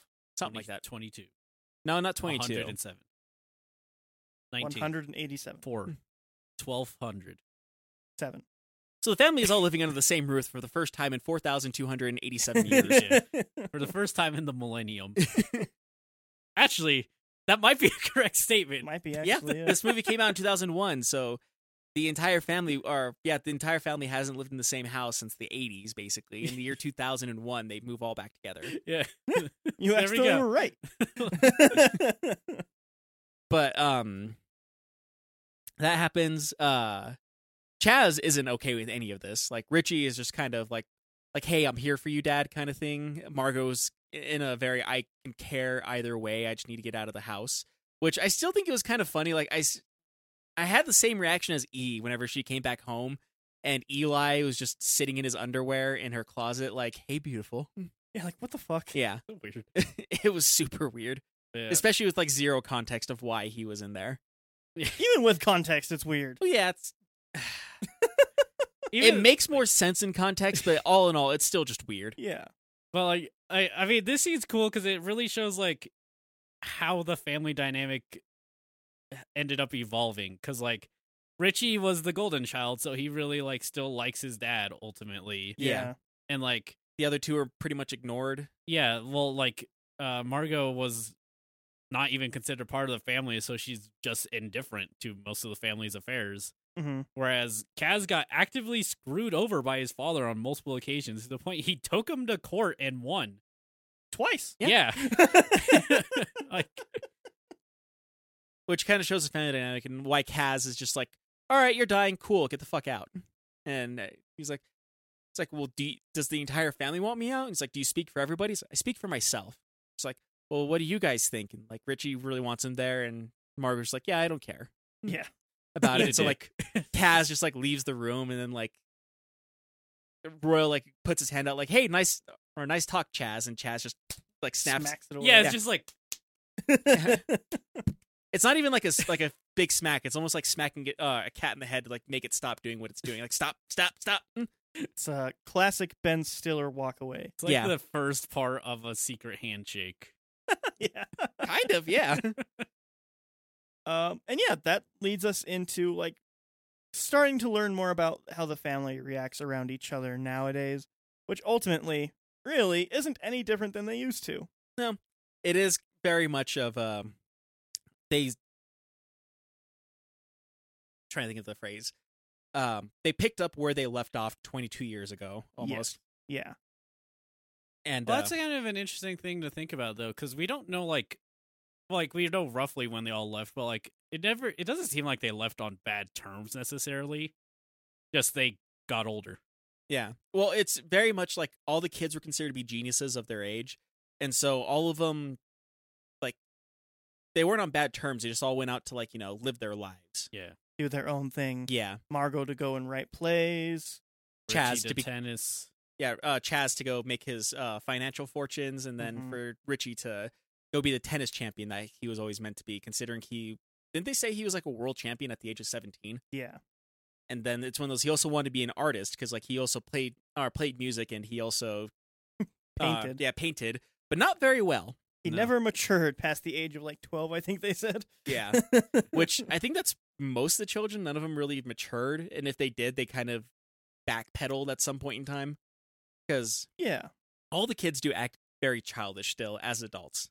for sure. Which I think, like, quite honestly, I think if you get like a family together, they're going to revert back to like a certain point. Yeah. I think it's one of those things, like, you get people around other people, like certain people, then they revert back to like the kind of person they were when they first met that person, Yeah. which is just, once again, that's kind of human nature in a one-dimensional way. I don't think it's inaccurate. No, it is very accurate. It's just very characteristic of the movie. Like, you never feel like it feels like these are real problems you would see a family have, but it feels like you're not watching real people almost. Yeah. Feels like you're watching almost ideas of people while watching this movie, which is honestly to the movie's credit. I feel like, and that's another thing, like I said, that Wes Anderson had said in the commentary of it is he kind of gave an idea to his actors, like, these are the kind of people that you're playing. This is like the kind of stuff that they would wear. This is the kind of characters you would want. Do your thing. And he let them play the characters to, like, it's almost like, you give somebody the idea of a character and you say, like, tell me what you think this character would say in this situation. He did that with his actors, and I think they did their jobs very well. Yeah. Anyways, there's the whole thing of, like, Royal is doing his thing. He's pretending he's sick. He ends up taking Richie's room because Richie's the only one sympathetic towards him. Mm-hmm. And so Richie is just in a tent in one of the spare rooms, in the playroom, basically. Yeah. Yeah, I like. It's such a weird decision to just set up a tent in a house. I guess I'm going to sleep on the tent, so like a couch or anything else. Yeah. I mean, I think that also shows, like, how he never matured past the age of 12. I mean, sure. Because that seems like something a 12-year-old would do, is set up a tent instead of just sleeping on the couch. Yeah. Yeah. And then, anyways, like, that happens. He basically sets up a bunch of fake medical stuff up in Richie's room. Yeah. And goes on about how he's dying and, like, is walking with a cane, but he's not really using the cane. He never actually uses Yeah, it he's just correctly. holding the cane. Yes. Such a good decision.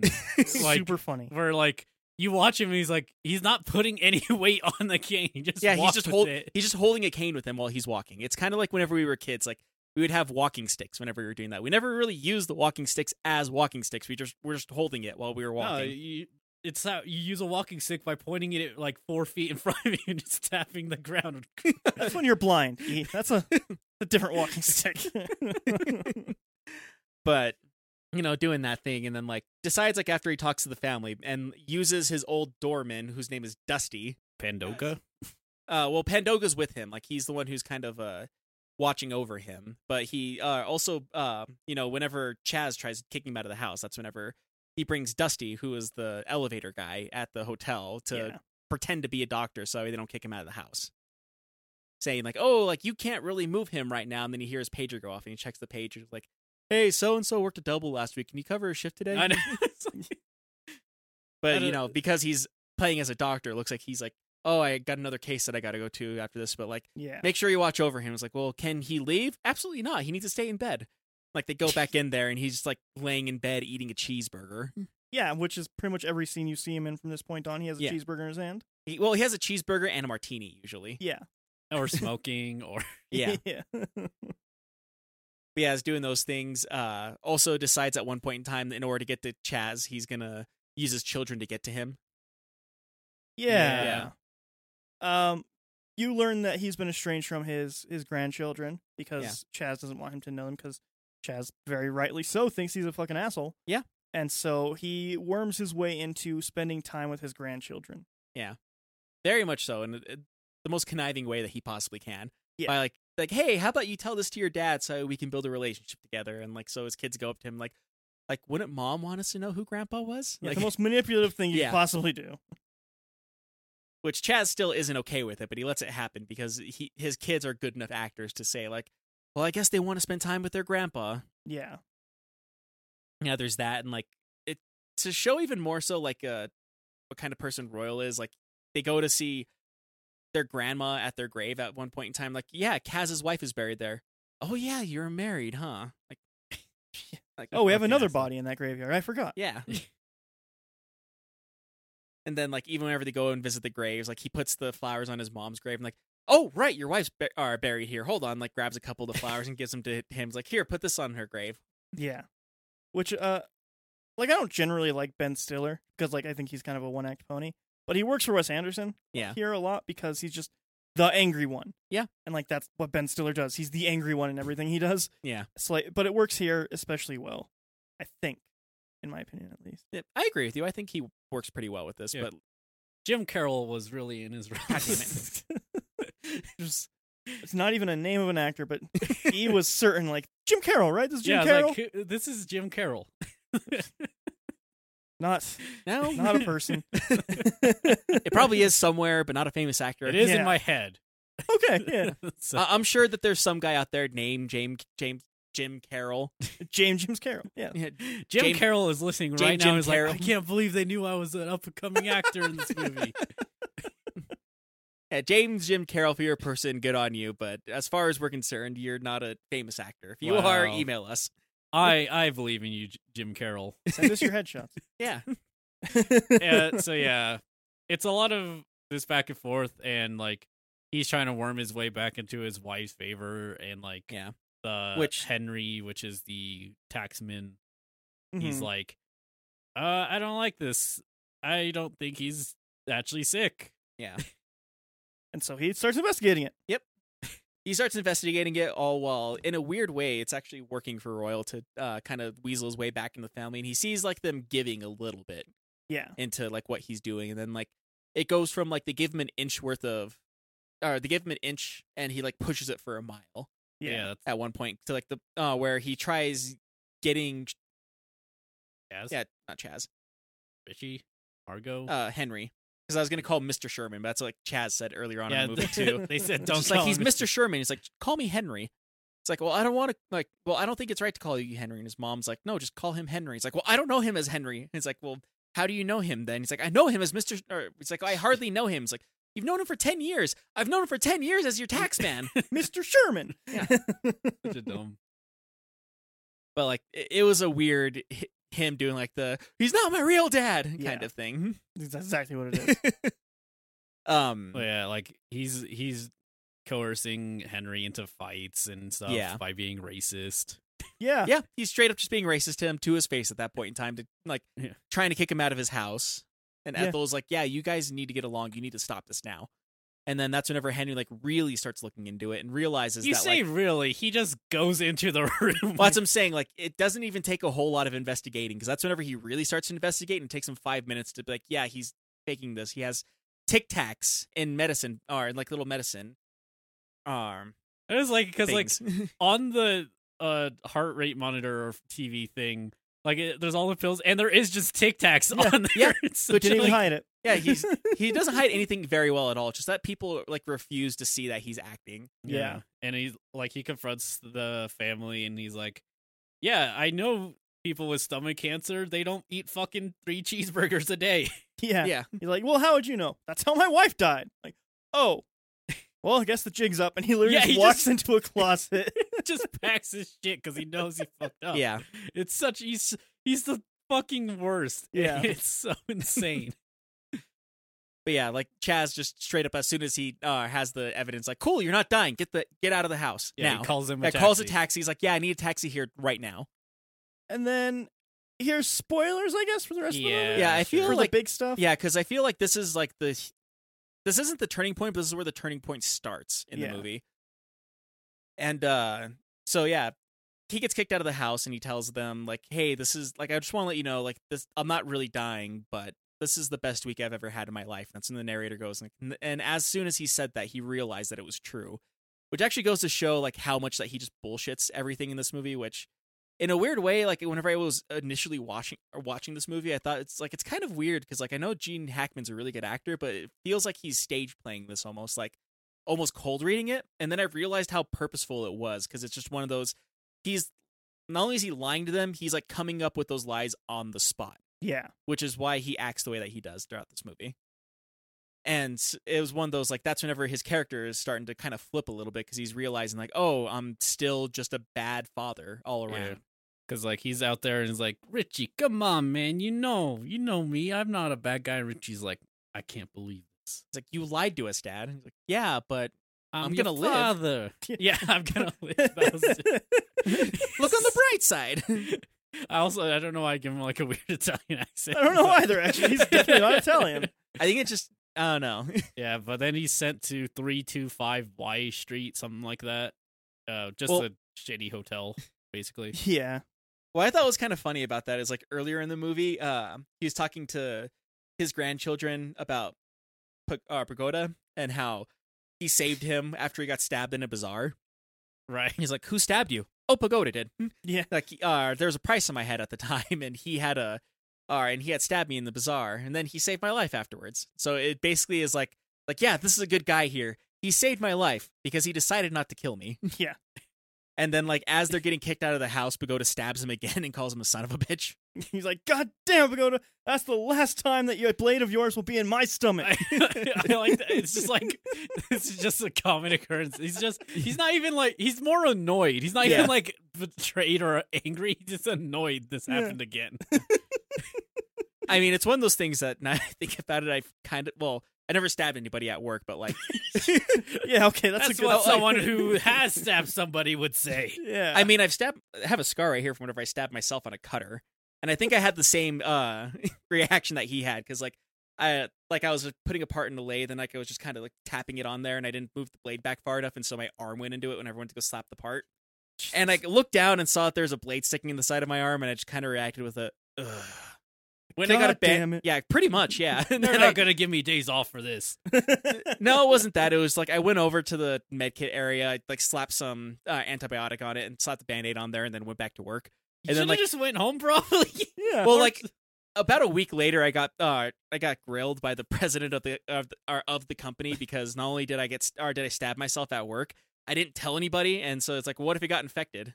It's like, well, it didn't get infected. It's like, but what if it did? Like, we would have been liable. Hey, I for that. lived. Yeah, pretty much. I'm gonna live. It's such this bullshit that Yeah. they spew because it's not they're worried about you. They don't want to have to deal with the stupid fucking. They're worried about lawsuit. you suing them. That's Yeah. what they're worried about. Yeah, pretty much. But But yeah, it was kind of the same thing of just like being annoyed after like what should be a big deal, but it's not at this point because it's happened often enough. Yeah. Yeah, so they're kicked out. They're at the hotel, and he's like, "Yo, Pagoda, you got a 50?" And Pagoda's like, "I don't got any money." Like, how are we gonna pay for this place? Oh. Well, we'll figure it out. Yeah. Which leads him to getting a job. Yeah. Well, it leads him to interviewing for a job, which he interviews for as an elevator man at the hotel that he'd been living at for the past 22 years, Yes. which is probably like the first good thing that he does throughout the entire movie. Even if Well, it's yeah, just for good, himself. debatable. It's just a thing. Well, it's one of those. It's showing that like He's willing to work now. he's willing to work. He realized that there's no quick way out of it, so he has to start slowly moving his way back. I don't know. into- It's so like he's still doing it for completely selfish reasons. Yeah, I was He gonna say dragged it's the Pagoda first. into it. I was gonna say it's the first good thing he does, even if he does it for himself. That's what I was gonna say. I feel like just calling it good is really stretching it. It's the get first where- It's not thing the he first- does. Yeah, but he's not like weaseling his way into it or anything like that. He's just trying to get a job at this point, which is like the first step. It's the first honest thing he's Yeah. done. There. But anyways, also while this is happening, gotta look up his name too. Chase. No, not Chase. Margot's husband, Bill Murray, Bill basically. Murray, yeah. Bill Murray. Just say He's Bill Bill Murray. Murray. He's Bill Murray. You're never gonna think of him as anything else. Also, they have a. I don't know if it's their kid or No, No, it's okay. just a kid. just a kid that Yeah. lives with them. I Yeah, guess. Ralph St. Clair is his name. Okay, yeah, And so he's Dudley is the kid that's staying with them, who Yeah. has like this weird disease, I guess, or something, or weird. Homerson, something like that. Well, he calls it the Dudley syndrome because it's the first time he's ever seen it. Yeah. Yeah, And it's that he's like extremely stupid. He has extremely short-term memory, and he's colorblind. And he has very good hearing. yeah, but he has He has extremely good hearing. yeah, because he hears him in the next room talking about him. He's like, "I'm not really colorblind, am I?" No, you are. yeah. It's just a weird thing. It's just super a weird, yeah. thing. But yeah, like he went and decided to get a private investigator to check up on his wife because he feels like maybe she might be cheating on him, and Mhm. he talks to Richie about it because Richie's the closest to her out of everybody. And whenever Richie finds out about the fact that she's cheating on her husband, he gets even more mad than the husband was. About Well, it. he's like, because the husband's just like, Richie, you think maybe she might be like She's like, cheating? Yeah, she might be. Who? Who do you think it is? Yeah, who do you think it is? He fucking We punches should go a after- window. Like, who are we going after? Where do we find He's him? like, Let's get him I don't now. even what? It's really good. Yeah. But yeah, that happens, and then like the private investigator comes back with like the detailed stuff he finds out. Like he finds out all of her secrets basically, Yeah. and they read this profile on her, and I kind of like the way they go about the profile, where it's just Yeah. like playing that I don't give a damn about my reputation by what's her the name? Jackson. No idea. I I have no idea who does this had song. to look her. You know the song. Joan Black. Or no, what's her name? Jumpstart. It's the song "Don't Give a Damn About My Reputation." You've heard It's the like song. it's the like 90 2000s. Yeah, it's that quintessential. song. No, that it's older than the 2000s. Well, no, but that's what every movie had. Oh, yeah, had that's that true. song in it. Was then. Yeah, it's just like everything she did is like age 12, smoked. Yeah. Age 14, escaped school. Like all the things that are like quote unquote bad. Yeah, Yeah. that she's done. Which she It's escaped like school. age 19, married. Yeah, married in the Bahamas, Yeah. and then like after the Bahamas, she has like a lesbian fling with some woman, and then it just shows her like making out with a bunch of random guys in all these different random locations, all leading all the way back to Eli, who's like the newest person that she's been Yeah. cheating on her husband with. Yeah. And like, because it shows him like lift up the papers, and then it shows like the whole play of everything bad she's done. He puts down the paper and he's like, "So she Smoking. smokes." Yeah. And then and then Richie's like, "Ah!" Very angry. Which Yeah. at this point we need to say what's going on with Richie and Margot. Yeah. Do we? It's a huge plot point. It is. It's something they try to keep secret throughout the thing, and like it's one of those things you kind of have to be paying attention up until this point to see what's going on. But it's one of those like Richie is very much in love with Margot, even though I feel like saying you have to pay attention is kind of weird considering It's they in your literally face. tell you twice. Yeah. yeah. But yeah, because he does say like while he's on the boat, like he sends a telegram to Eli saying like I'm in love with Margot, and then Eli tells Margot because he's an asshole. Mm-hmm. And well, he's also very drugged out the entire movie. Eli. Yeah, Eli Yes, is. yes. Eli is very drugged out the entire movie, and like so he just kind of says stuff, and like none of it really means anything. Yeah. It's just him having a bad trip throughout pretty much most of the movie. Yeah. And he just ends up saying it out loud to her at some point in time, and like,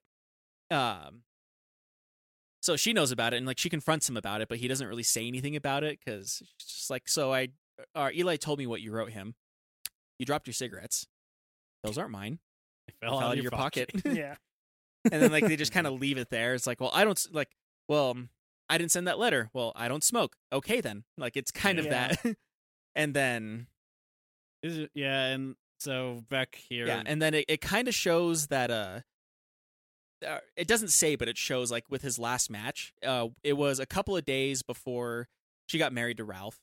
And Yes. Yeah, And they were sitting. both at the match. and they're both at the match, and he just wasn't dealing with it very well because he was in love with her and the fact she married somebody else. He can't get mad about it because that's technically his sister, but he's still in love with her.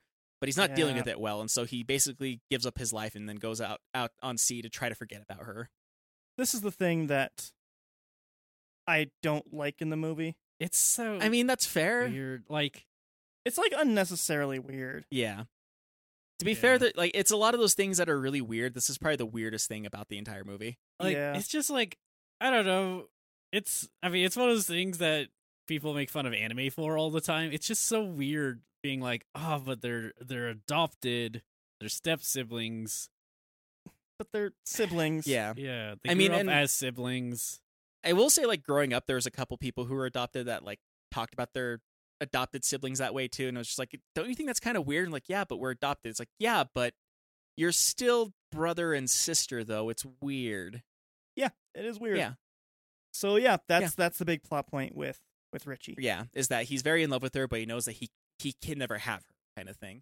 And so after he finds out that, like, because she has been very, like, estranged and, like, in a weird way has been trying to, like, find... In a weird way, it feels like she's trying to find her family because she never feels like she belongs to the Tenenbaums.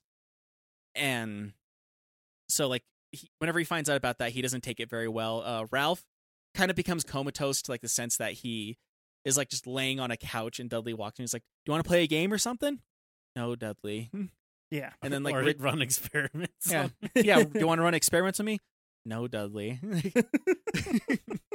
Really good. Yeah. And then Richie, like, just leaves the room, goes into the bathroom, and there's, like, this shot of him cutting his, like, I guess another thing we should say is his hair is very long. It's, like, down to his shoulders. He's a giant beard. And he has a giant beard showing that, like, the entire time that he's been on this boat, he has not shaved, nor has he cut his hair. Mhm. But at this moment, he grabs this little tiny pair of scissors and starts cutting all of his hair off and starts cutting all of his beard off.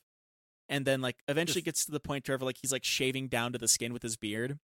And while he's looking in the mirror, he does say, "Tomorrow I'm going to kill myself."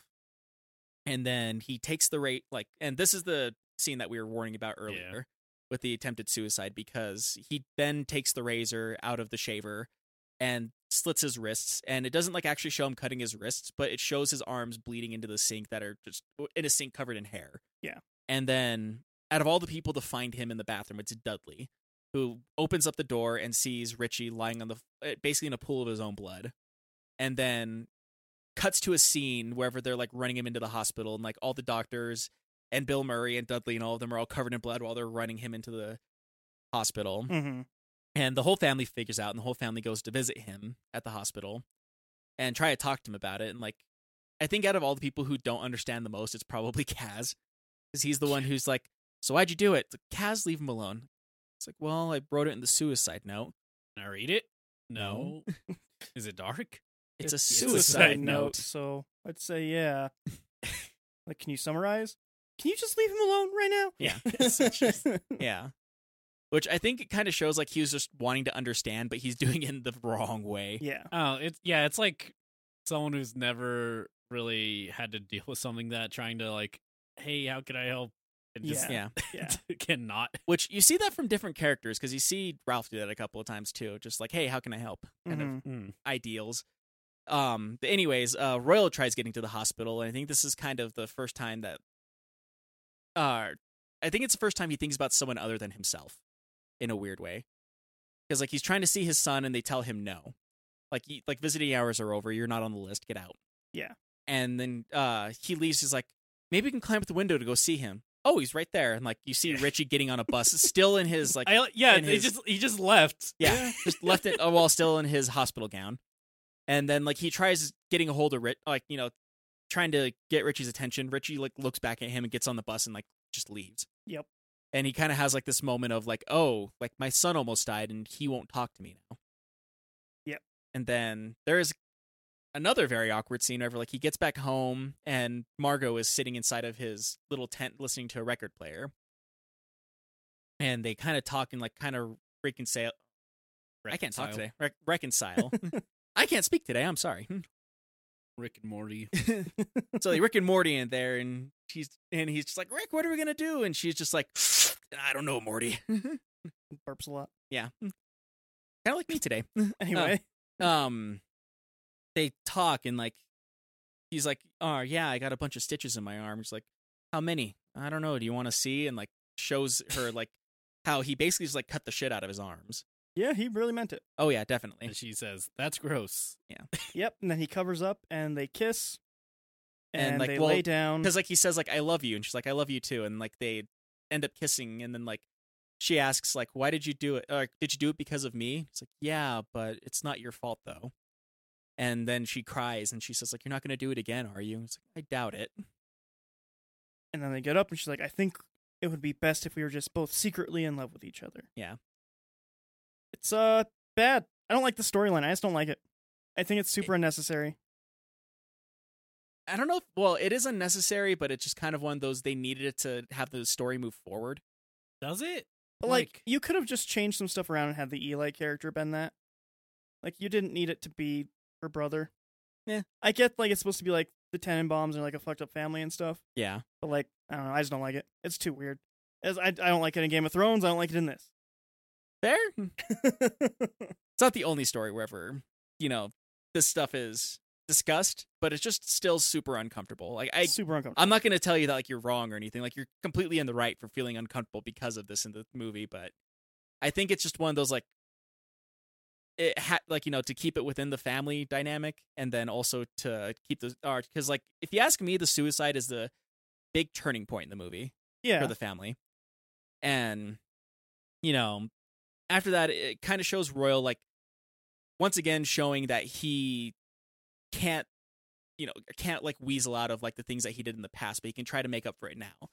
And one of the first things that he does is he decides to tell if I remember correctly, he decides to tell Ethel that like he's okay with the marriage, and like he signs the divorce papers for her and has her sign divorce papers and saying like I get why you love him now. It's because he's everything that I'm not.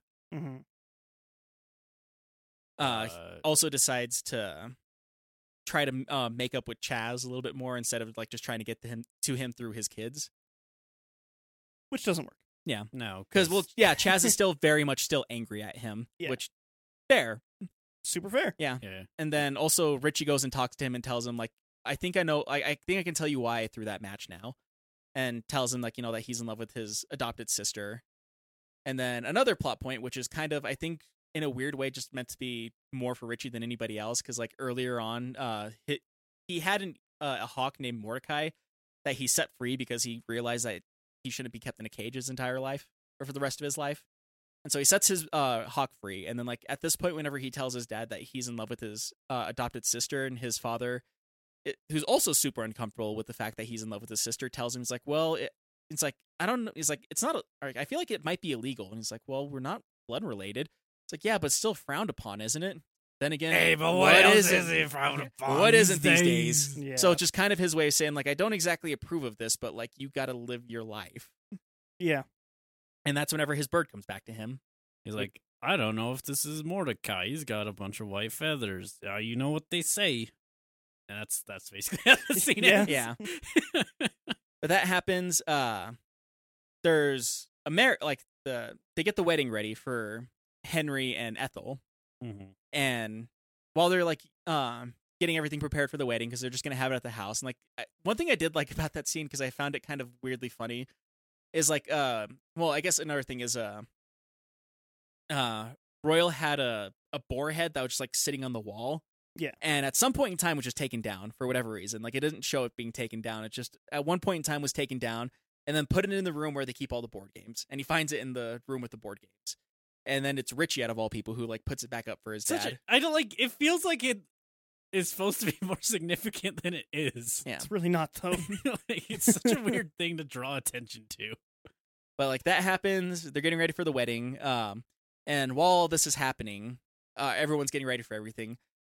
Eli, which I guess earlier we should say, Richie got his dad to help him like go talk to Eli and tell him like, hey, like you have a drug problem, you need to get help, kind of thing. He's like, yeah, you're probably right. And like, let me go get some stuff. And then, oh, he's leaving, and like it just shows him like running and getting into a taxi and getting away from them. Yeah. He comes back at this scene, for some reason wearing war paint on his face. Probably a little driving- bit of racism. Mhm. A little bit, yeah. But like I think it kind of shows like something happened with Eli that it didn't have to do with the Tenenbaums, so it's probably an interesting story that explains the face paint, but that's neither here nor there, because now he's driving at them super fast. And ends up like driving his car into the side of their house and like flying through their front window, causing Kaz to have a moment of panic because his two sons were outside. Runs outside, sees that his dad actually pulled his boys out of the way just in time, but their dog died. And then realize, like, I think that's probably the angriest that he is at that point, because he has like this "I'm gonna fucking kill Eli" look in his eyes as he's chasing him through the house. Yeah. Which that's one thing I thought was kind of funny. If like you really listen, like I didn't notice it at first, but this time watching it through, when they run by Ralph looks at him, he's like, "How can I help?" And then he pushes Ralph out of the way and keeps chasing him. I didn't hear that. That's good, though. And then like they meet in the backyard and they wrestle for a little bit. Chaz ends up elbowing Richie in the eye because Richie's trying to break up the fight, and then he ends up like throwing him into the neighbor's yard, or Eli into the neighbor's yard. Yeah. And then like they both kind of have this moment wherever like they reflect for a little bit on what just happened. It's kind of weird though, because like the framing of it makes it seem like they're on very similar levels, despite the fact that Eli almost killed 2 children and is on like a huge drug dose. Yeah, he's definitely at the end of like a huge bender right now. Whereas Kaz was angry because he almost got his 2 children killed. Yeah. But no, I think it was more or less of one of those like Kaz realized at that moment he's just not dealing with his wife's death at that point in time. He's just trying to blame everybody or blame everything else around him and being angry at that instead of his actual problems. Okay, it's just the framing of they're right definitely not on. after Yeah, his children. They're definitely not on the same level right now. Like, Yeah. But it's kind of like they're both realizing like they need help, even though they both need significantly different kinds of help. Yeah. Then it's just kind of like a bunch of jokes back to back. Yeah, while it does a it's panning kind of shot. Yeah, it's kind of doing like the resolution shot of everything. Yeah. Of like everyone's coming to a resolve of like kind of showing like in a story where not a lot happens, like they at least had some growth. It's kind of because if you ask me, this movie seems like all of them lost who they were at one point in time, and they're slowly kind of rekindling who they are now. So it feels like a lot of people who are holding on to their pasts instead of like trying to look forward for something new, and then like them kind of finally reaching a point in their life where they could cut their losses and move forward with their lives. Yeah. And that's kind of where the movie ends, that a couple days later they get to redo the wedding because the priest fucking fell downstairs. Well, no. Kaz pushed him down a flight of stairs. Yeah. And the priest broke his ankle, so they had to go get married at the courthouse by a judge. Also, is it Kaz or Chaz? I think it's Kaz. Chaz. There was an H Chaz, in it. yeah. It's CHAS is how you It spell his doesn't name. matter. Anyways, yeah, like they had the wedding at the courthouse. The priest ends up because the priest broke his ankle. Trying to remember. Richie ends up becoming a tennis teacher at that point in time For ages 8 to 12. Yeah. Yeah.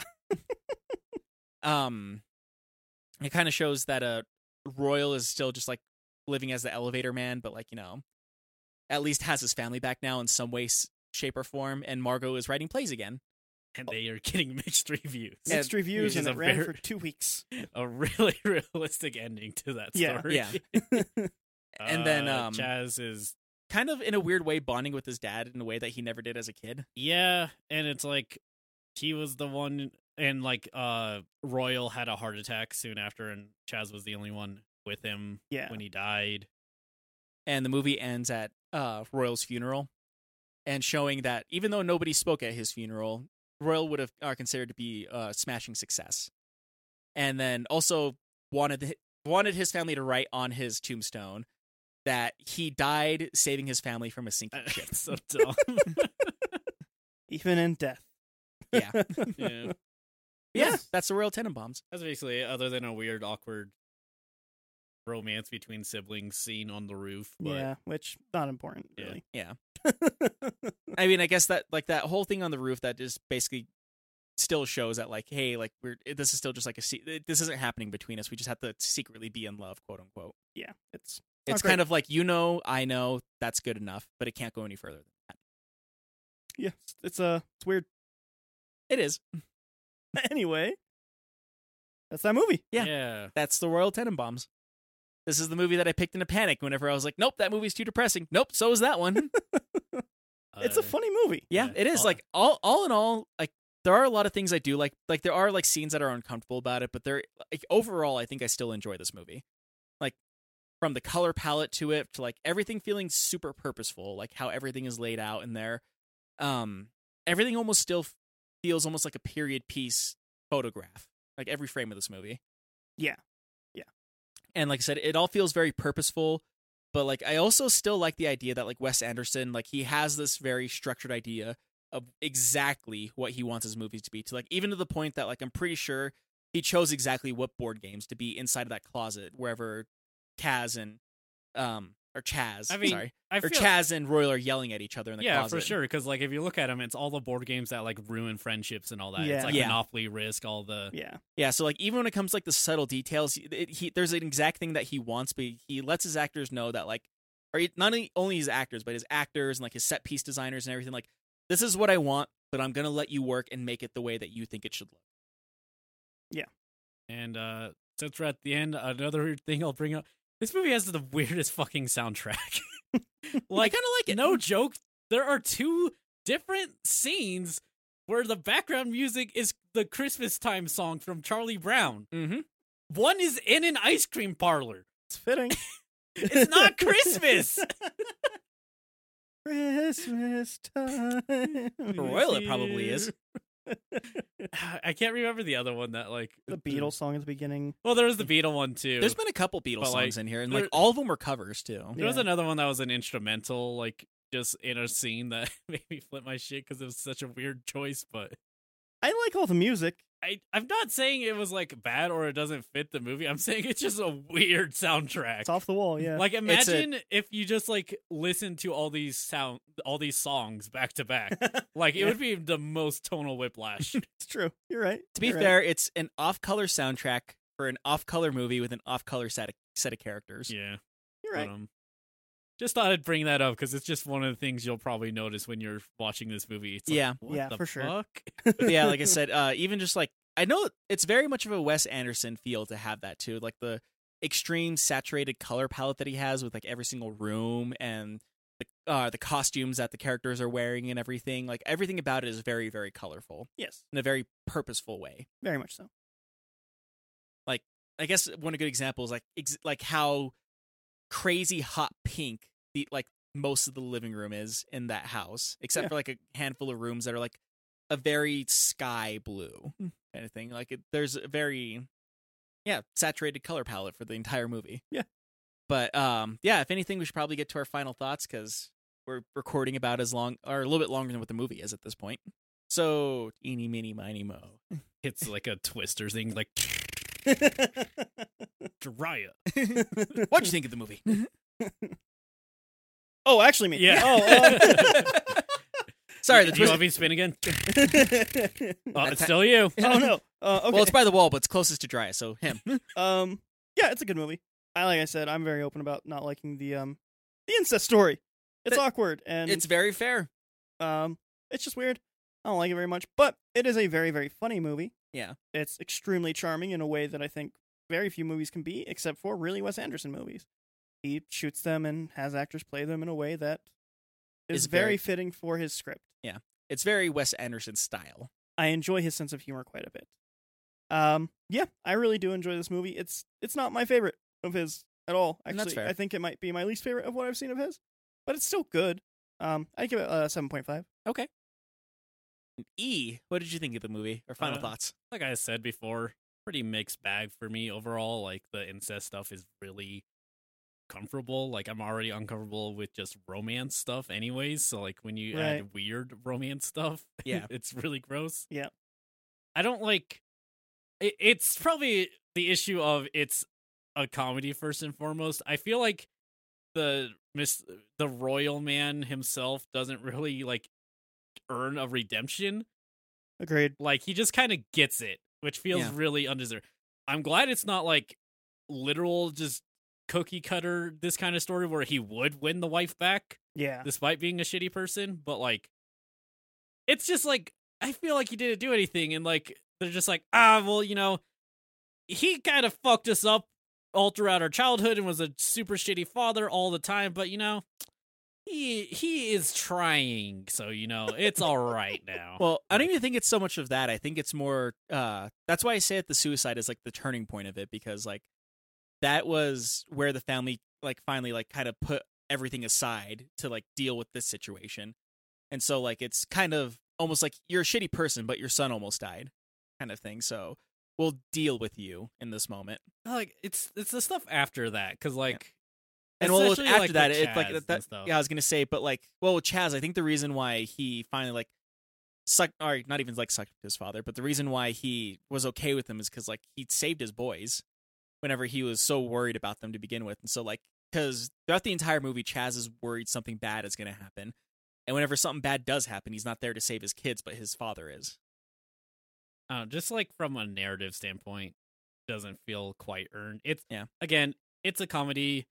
These are Wes Anderson characters. I'm probably looking more into this than I should be. Yeah. Just kind of like bugs me a bit, but mixed bag. Like this movie's incredibly funny, and sometimes in I don't know. You're saying Wes Anderson has the third eye for humor and never has any mistakes ever, I guess. But like even just like the weird song choice is so insanely funny in a lot of times. Yeah. So like definitely watch it for that.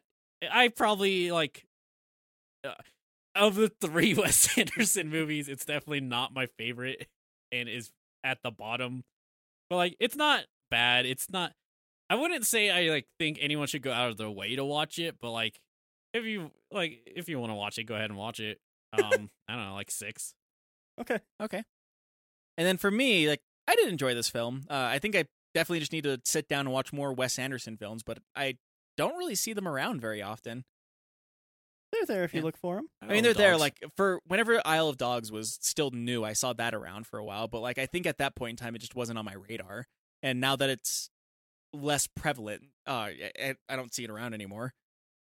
But, Isle of Dogs is kind of hard to talk about, I would say. It's Yeah. weird. It's such a weird Like, movie. It's insane and amazing, but like it's hard to like talk about it. right. So much of it is just visual humor. I mean, to be fair, there was, like, visual humor in this movie, too, but...